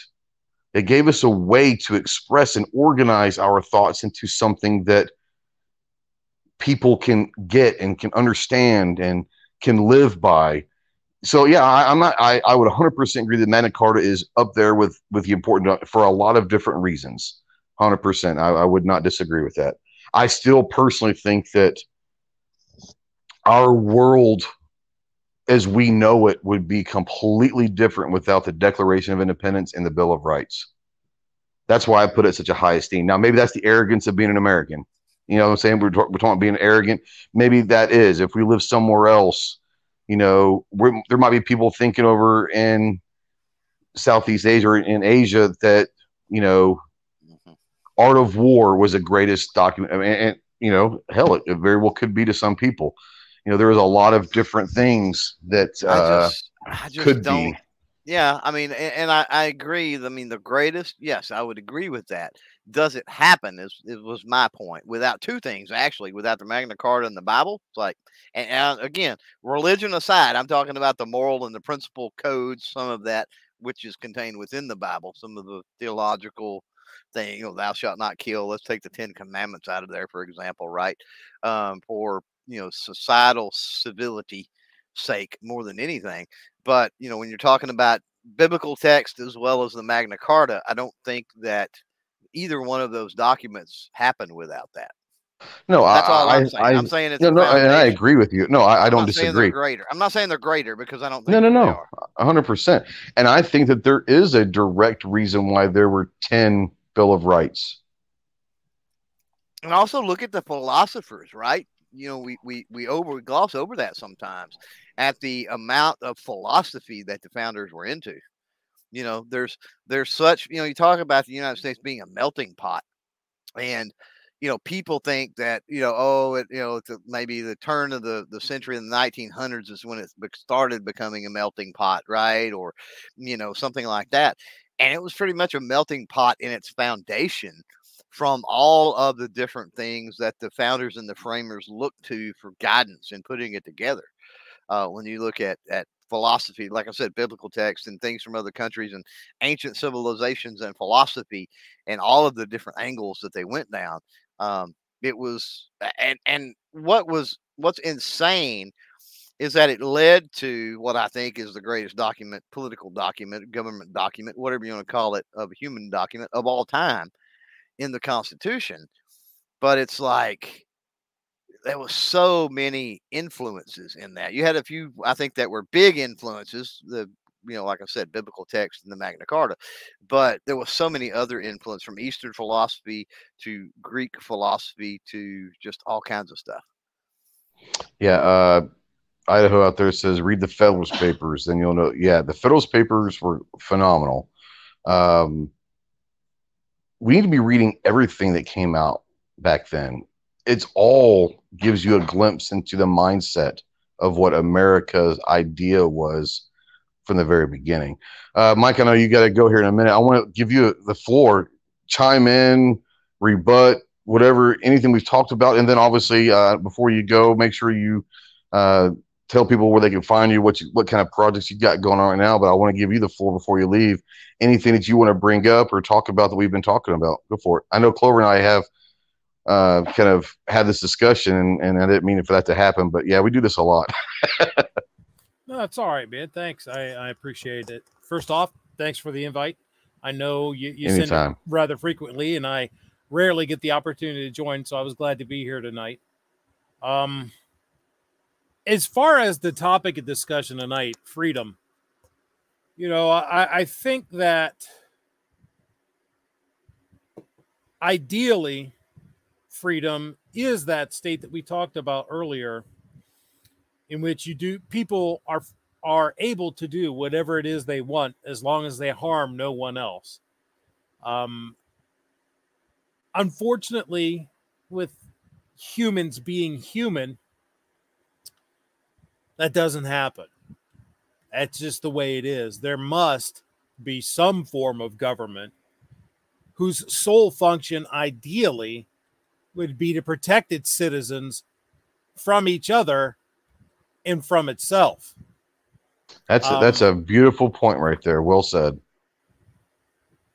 Unfortunately, governments are made up of people. And people aren't perfect. People fail. People are ignorant. People are greedy. People are corrupt. And things tend to go downhill. That's people too. Every empire that has ever risen in the history of man has fallen at one point or another. Usually from within, from itself. Look at up until, to this day, I believe the greatest empire ever known has been the Roman Empire. It had its warts. It was ugly, but it also had its good points. And it fell through societal decay, just like ours is. Bringing that back to freedom and where I see it is today, it is it's in that decline I was talking about. And not to be cliche, but I want to quote a song. If any of you are metal fans, you'll recognize this. Independence limited, freedom of choice is made for you, my friend. Freedom of speech is words that they will bend. Freedom no longer frees you. Doesn't matter what you see or intuit what you read. You can do it your own way if it's done just how I say. And that's where we're at right now. Look at all the deplatforming that goes on if you disagree with the groupthink. Look at how you are exposed to cancel culture, how you are excoriated, vilified, and downright dehumanized if you dare to say something against the groupthink. What are we going to do about it, people? If you guys want to find my stuff, it's MK Outdoor Journal here on YouTube. I do a show allegedly every Monday, but that's been kind of cattywampus lately. Matter of fact, my show, The Right of the People, where we use the first to defend the second, is going to be this week on Friday at 6 p.m. Eastern. So come on over and check it out. We talk about Second Amendment related politics, news, and current events. I do other stuff too, like Ghost mentioned earlier. So, if you want to check it out, check it out. Thanks for being here. Thanks for having me. And I'll see you guys later, man. Thanks. You bet. Thanks for coming in, Mike. I appreciate you. It's good seeing you again, buddy. Yeah, whenever I can, brother. It's been since, I guess, the gatherings when we saw each other last, wasn't it? Yeah, the gatherings when we saw each other last. Since then, I've just been working my butt off. I understand. But yeah, thanks for coming in. Love the points. And you said a couple things right there that were very well said. I think a lot of it comes down to people don't want to work at it. People don't want to take the hard way. They want to take the easy way, and kind of going into what everyone was talking about. And I don't know if it was Clover or Rogue or someone said that we've almost allowed the government to kind of take over. And I think a lot of that's because of laziness. It's not because we truly believe that the government is there to help us or we believe the government should take care of us. I think it's an easy way out. I think it's exactly a lazy to let thing. Big Papa take care of us and do what he says, so he continues to take care of us. Yeah, and Clover says that thanks for letting me get sued by Metallica. I appreciate that. What's that? Clover. Hey, just be glad I didn't sing it, right? No, exactly. Stopped watching. Lars is the social justice warrior of metal, man. They like to sue people. They like it. Well, I don't know if Hetfield. I think Lars is the one that leads that fight. I don't think Hetfield cares. I think Lars just likes to be Lars. Hetfield is almost conservative. Yeah, he is. He's pretty close to it. For being someone who lived a long time in San Francisco, he's ultra conservative. That's why he left. That's why he moved. But anyway, thanks for having me here. Yeah, thanks buddy. for being here. It was good to talk to you guys again. Hopefully I'll get to do it again sometime soon. Absolutely. We'll see you soon, buddy. See you, Mike. Yeah, that was Mike with MK Outdoors, and our minds will always be budget from Budget Guns and Gear. So if you've heard us talk about Budget Guns and Gear over the years, that's Mike. He rebranded to MK Outdoor Journal about a year or so ago. So, but yeah, he'll always be budget to me. I don't care what anybody says. I still rock the budget patch sometimes, and it's funny. But no, it's been a great conversation. Like I said, the beautiful thing and this is what the whole thing is. The beautiful thing about freedom is we were allowed to have this conversation on open airways. Other countries don't even allow you to go to certain websites on their state quote unquote state-led internet. They don't allow you to talk against the government or about the government in any way, shape, or form that might be construed as unpopular. That in essence is what is America.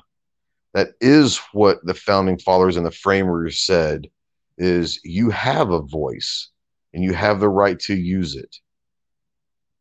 But freedom does come at a cost, and freedom is hard. Freedom is one of those and there's a great quote by one of my favorite movies of all time. And yes, it was written by a liberal movie studio and all of that, but the gist of it was called American President. Michael Douglas plays a president back in the 90s. Great movie. Take the politics of the movie aside, but the idea of the movie. And he said, America is hard. You've got to be willing to stand up and yell at the top of your lungs for what you believe in. And then give the person who is completely against what you're saying the same freedom to say what they want to say, even though it makes your blood boil, even though it's against everything that you believe in. That's the beautiful thing about America. And that's the beautiful thing about freedom, is we all have the right to utilize our voices. Are we all going to agree? Nope. Should we agree? Hell no.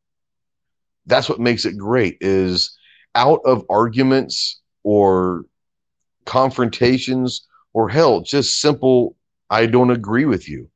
There are a lot of things that Clover, now the vast majority of things Clover and I agree on and basis of what we stand for in our lives, but we're not going to agree on everything. But that's the beautiful thing, guys, is we're free enough to be able to have these conversations, to be able to talk to each other, to be able to disagree. And you know what happens with disagreement? Sometimes beautiful things happen out of disagreements. I've said this before. We all know that John Adams and Thomas Jefferson, a bunch of these guys, they didn't like each other. But look what came out of those discussions they had. I don't agree that this is how it should be. It should be this way. Well, I think that you're wrong. It should be this way. But they were able to listen to each other and say, I think we're both probably right in a certain extent. And look what they did. And where I see it right now is no one's willing to listen to each other anymore. Our country has gotten to the point where no one's listening. We're blaming, we're canceling people, we're literally judging people by memes, by what they wear, by what they drive, by what they eat. I'm gonna leave you guys with this one. Ask Clover and Rogue this question. Prematurely judging too. 100%. But you're right. Prematurely judging. I'm gonna kind of the last question I want to ask you guys. Clover and Rogue, jump in here. In your opinion,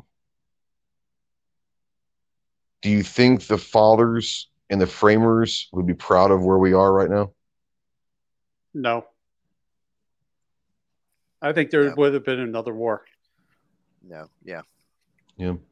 There's a part of me that said they would, for the mere fact that at least not everyone's agreeing on everything, because nothing's good if everyone agrees. I think they're petrified as to the social aspect of what our country has become. Yeah, I think from a social standpoint, right? Yeah, that's what I think they would be most absolutely happy with. I think the ability, the diversity, the melting pot, right, which was part of their thinking and idea that everything has become. Yes, I think they would be proud of the America as the country it is. I think they would be proud of that. But yeah, from a societal standpoint, and from the government overreach angle too. I was going to say, and I think that where government is, the state of government in America is right now. Yeah. From both sides of the aisle. Right. Marcus out there says this society we live in is the exact result when you raise children. Everybody gets a trophy instead of teaching the value of winning and losing in games and in life. 100% agree. You listen to, let's take athletes, okay, in this specific thing, athletes in general. You talk about, you listen to the Jordans, the Gretzkys, the Tom Bradys, like these all-time greats. And you find out what drives them to be who they became. It was adversity. Michael Jordan getting cut from the team as a sophomore. All of the Tom Brady being the 199th draft pick. No one respected him coming out. Every one of these great athletes have adversity in their lives, somewhere that they failed, somewhere that they feel like they didn't perform, and they learned a lesson from losing or from failure. Marcus, I couldn't agree with you more. I've coached sports for a long, long time, and the best thing that could ever happen to kids is learning what it feels like to lose.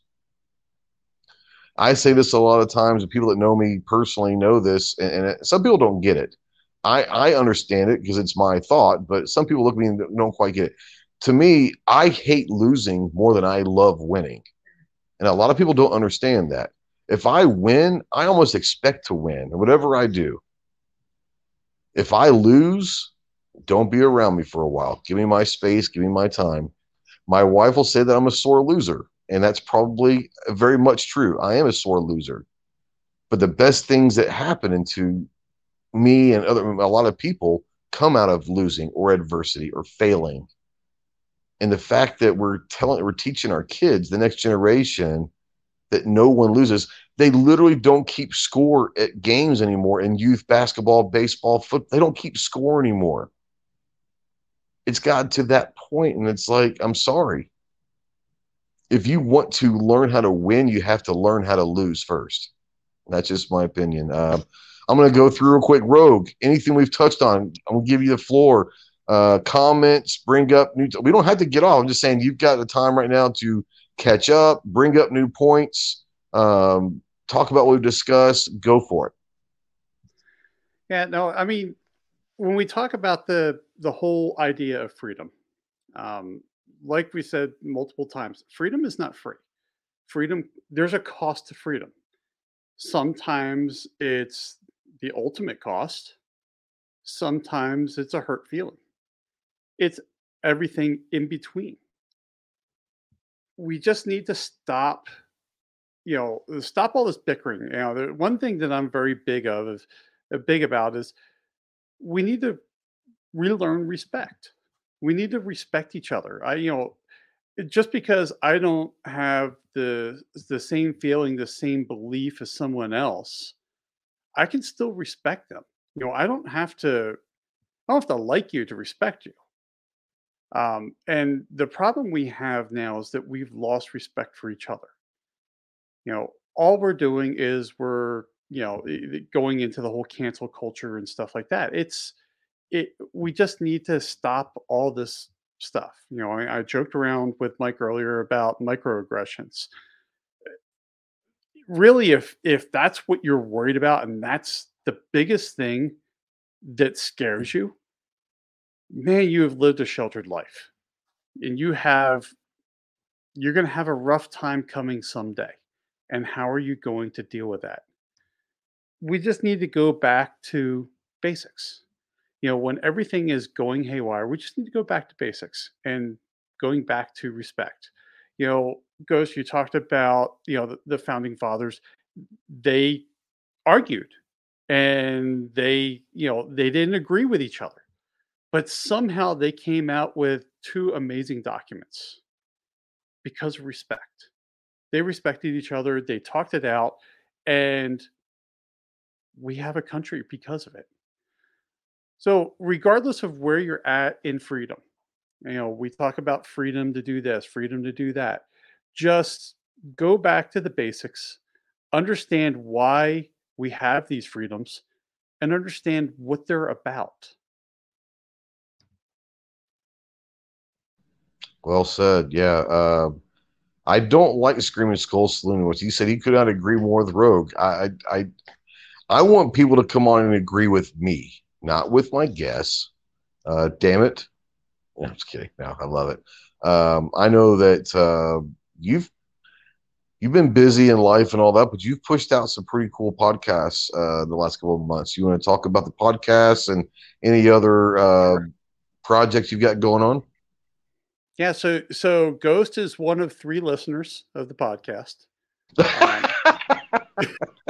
I'm a proud listener of your podcast. It's not that bad. I'm actually pretty happy with the way it's going. I now have 2 podcasts a week. There's a Monday show, which is usually interview or a guest show, and then Wednesday's what I call the micro podcast. That's me. That's me talking, sometimes bitching about some stuff. And it's in a micro podcast format, which means it's under 10 minutes. So you get some content in under 10 minutes, compress it down. So that way you don't have to hear me just stammer on. Hell, I can't even say hello in 10 minutes. So there's no way I could ever do that. Well, it's funny because, back when you do the whole research about your family coat of arms and all that stuff when you're a kid, my last name is Schaller, which is German, and in that research it says Schaller is German for one who's a talkative person. So everybody who knows me and kind of knows that story and knows that I like to talk, jokes around that they can't believe that I did a podcast in under 10 minutes. So yeah, I'm kind of surprised too, and that's actually kind of a fun podcast to do. I really, not that I don't enjoy the other podcasts, but sometimes it's just fun to just kind of get up there and talk. Well, more important, sometimes it's not to get shit off your chest, Yeah, and that's kind of what that Wednesday podcast is. Even though that so far that podcast has been a little bit of the butt of jokes against my 2 representatives in Congress, because both of them have, pissed me off. Well, have you ever gotten any response from your letter yet? Oh, no. And I've been going to the town hall meetings for the one, and man, he doesn't like me, which is fine. Feelings mutual. But I still respect him about this much. But no, it's fun. It's the podcast is going well. I've had some great guests. This week I had to switch the Monday and Wednesday podcast because it wasn't fair to my guests to release a podcast on the 4th of July when everybody's out celebrating. So coming up tomorrow is an awesome podcast where I talk to a very special person, Robin Sandoval, from A Girl and a Gun. Oh, awesome. Nice. And she is an absolutely amazing person to talk to. I heard she was retiring. I haven't heard that one. We didn't specifically talk about that, but she's been going pretty strong for a while, and right. she's kind of holding that organization down. If she does decide to retire, then she's earned it. Well, and that doesn't mean she does nothing, right? That's true. That's true. She might give up a title and the day-to-day stuff, but I'm sure she's going to be heavily involved. Oh yeah. Well, and you think about it, she was one of the co-founders of A Girl and a Gun, and she still serves on the board for the DCA. So I mean, she's busy. On top of her, her whole history of being an anti-gunner turned pro-gun. We actually talk about that in the podcast. And that journey for her is actually pretty amazing. I really enjoyed talking to her about that. So she's an amazing person. She also led me to another person where the two of us are trying to synchronize schedules for August. And I think that's going to be an awesome podcast too. But no, I've been kind of lucky that I made some great contacts when I was down at SHOT, and that's paying off in the podcast where I'm getting some really awesome guests. That's awesome. Ozzy out there says, why is it every single thing the Democrats have done since the government has been to hurt the American people? You know,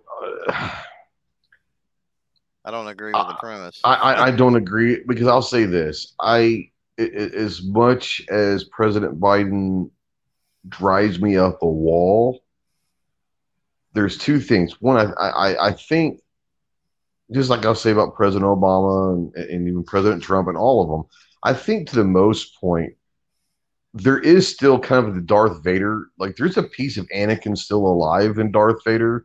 I think there's still a little piece of a good person in most of these people. I just think that the power, the politics has taken over. The dark side has taken, regardless of which side of the aisle, the dark side has taken over, but there's still a little piece of Anakin left in all of them, for a decent analogy there. I think that President Biden is a puppet right now. And I think that he's created an atmosphere that he has zero control over what's being gone on. And that's his own fault. Let's be honest. There's a lot of reasons why. Go ahead. I'm just saying, and two, I mean, when you say something like the Democrats have never done anything, it's like, right, you don't keep up with everything. Let's be honest, because we've had this conversation talking about, and the Republicans aren't everything that they do is gold either. There was a reason that Scalia and Ginsburg were friends, and Ginsburg, being way more liberal than Scalia, still come down on the right side on a lot of issues. Yeah. And there are Democrats throughout time that have pushed for the right things and done the right things and accomplished things, the same as Republicans have, right? And it couldn't happen without both parties. In a lot of we're really into this hyper partisan time right now, talking about current politics over the last, especially 20 years or so, 20 plus years. 20 years, 20 or 30 maybe.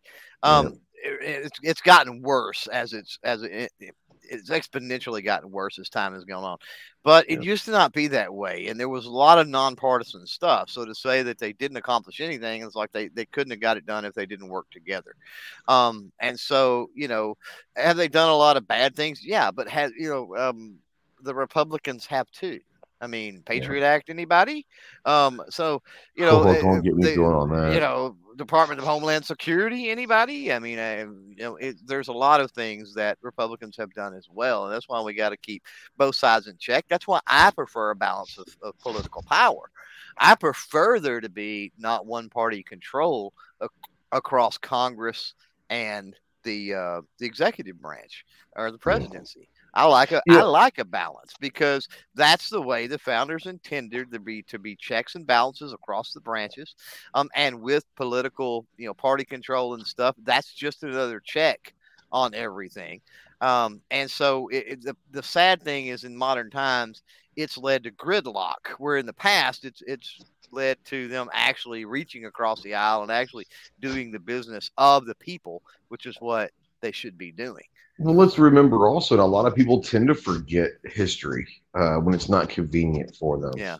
The way that history used to be in America was, let's say, whenever the two parties at the time that were the power, the winner became president, but they didn't have a running mate.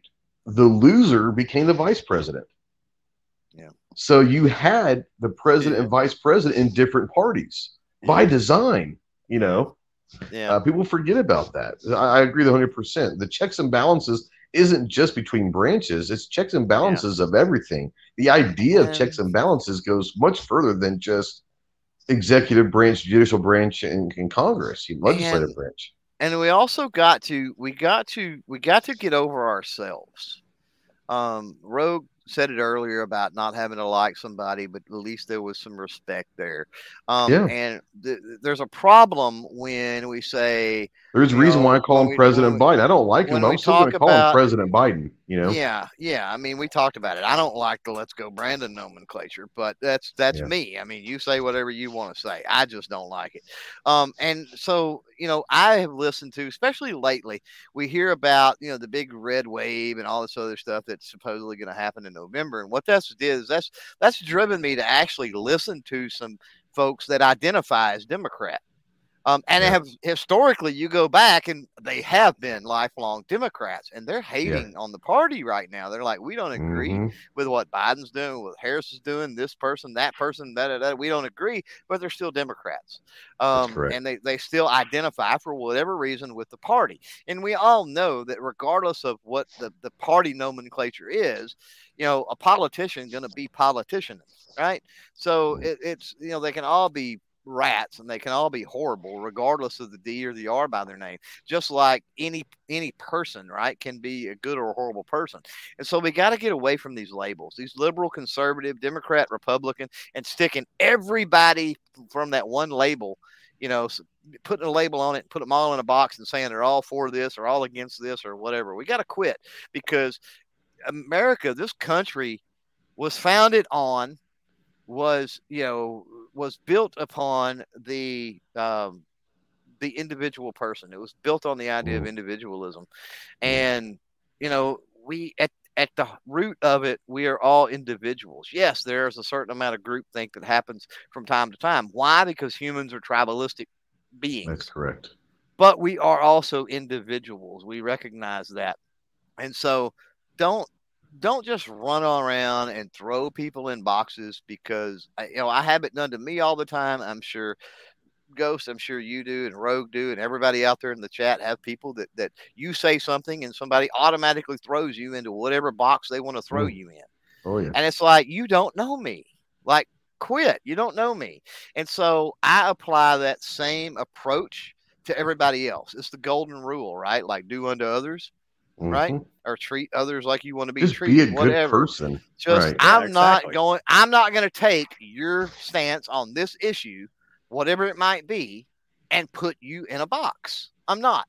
Because just because you disagree with me on this issue, or just because you agree with me on this issue, doesn't mean you agree with everything that box entails.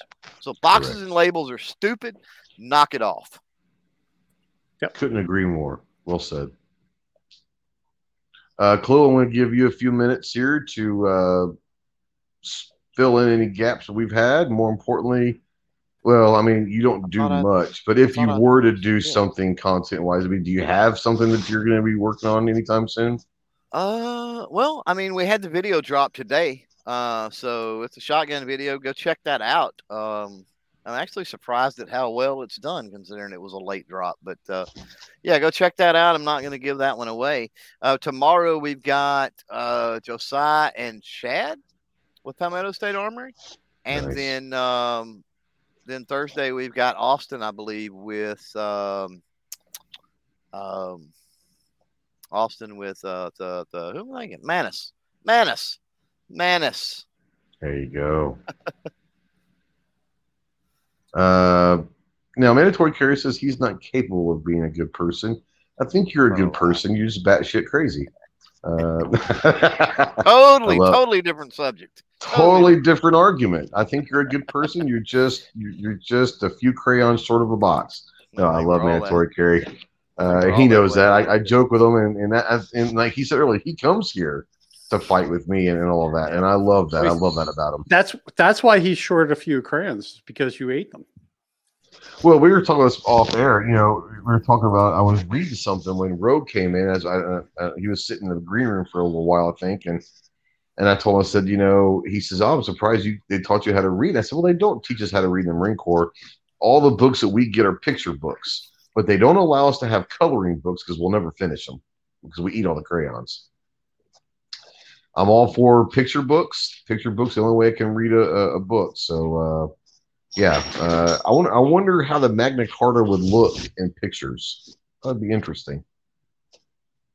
I don't know if mandatory carry. I don't know if that comment out there was to me. So I suppose I'll never hear you use the word bootlicker. Within a certain context, you might,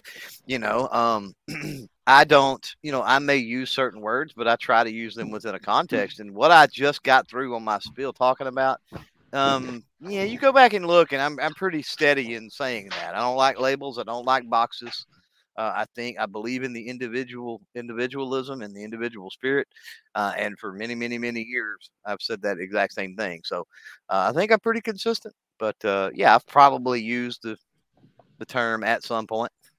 I think I used it one time, and it was just it was out of hatefulness. I'll be honest with you, but there was some issues with the local police department here. As a matter of fact, it's when it come up, and I ended up backing up and actually apologizing for it, because it was unfair of me. I did not have. We talked about prematurely judging people, and so right. I kind of did that, and so that's why I'm careful not to use those boxes. But sometimes I'm human. Like I said, we're all fallible, and sometimes I will. That's right. Well, I think that the best way to understand that we're human is to accept that we're going to make mistakes. No one's perfect, and that's a cliche that's been going on for a couple thousand years. No one's perfect. Right. I will say that understanding that we're not perfect and expecting yourself not to be perfect are two of those things. And in the freedom discussion, understanding that this is not a perfect country, that we have to continuously work at it. But the biggest way to work at it is respecting the other opinion. And I couldn't agree more with what Clover and Rogue both said, where we stand right now as a society. We have to start listening to each other. We don't have to agree, but we have to start listening to each other and asking ourselves, is there any part of what that person just said that I could take from it? Instead of just going straight to, I hate you and burn, baby, burn, whatever it is. I don't agree with you, right? It's like that hearing the word no and saying I don't agree with you, that should not be the reason for you to call me names or retreat to your safe space. Either way, right? And the far right wants to call you names most of the time if you don't agree with them. That's true. And the far left wants to, cancel you. And then retreat to their safe space. So that's right. both extreme ends of the spectrum have their problems. The vast majority of people in the middle, they don't care. They get it. It's like I understand. You've got your opinions, you've got your perspectives. That's all driven by your experiences in life. And again, it's individualism. None of us walk the same path in this life. And so we're going to be a little different on everything, and we're going to disagree, and that's okay. There's nothing wrong with that. That is okay. That's exactly, I believe, that our founding fathers wanted. They wanted to be okay to disagree. They wanted great discussions, because guess what, guys? That's how they thought of all this, having great discussions, arguments, if you will. And there were many, many feuds in that. Oh, man. Some of them ended in death. Some of them ended in duels, literally in duels with guns, That's a real thing. Guys, thank you so much for watching. It was a great conversation. I hope you guys enjoyed it as much as I did live. If you're watching this in replay or listening to it in podcast, that's 2 hours and 15 minutes you're never getting back. So I apologize for that, but thank you for joining us. It was a great conversation, and the conversation doesn't have to end. Utilize that comment section below. Speak your mind. Tell me what you think, and ask any questions, and let's continue this conversation. And I hope that you continue this conversation locally with your family, with your friends, with complete strangers that may not have the same point of view in life as you do. You can be civil. You can have a conversation and still walk away with a little bit of respect for yourself and for the other person. So remember what freedom's about. Freedom is what you make of it. Freedom is what we should all strive to be. Do not, and Clover said, Don't put us in boxes. Don't put labels, because that's not what freedom's about. Freedom is, hey, say what you got to say. I'm going to say what I have to say. And hopefully at the end, we can at least get along enough to walk away with respect. So, guys, thank you so much for watching or listening in podcast. We appreciate it. We will see you next week for the 250th episode of the Armed Citizen Podcast. We'll see you soon. Semper Fi.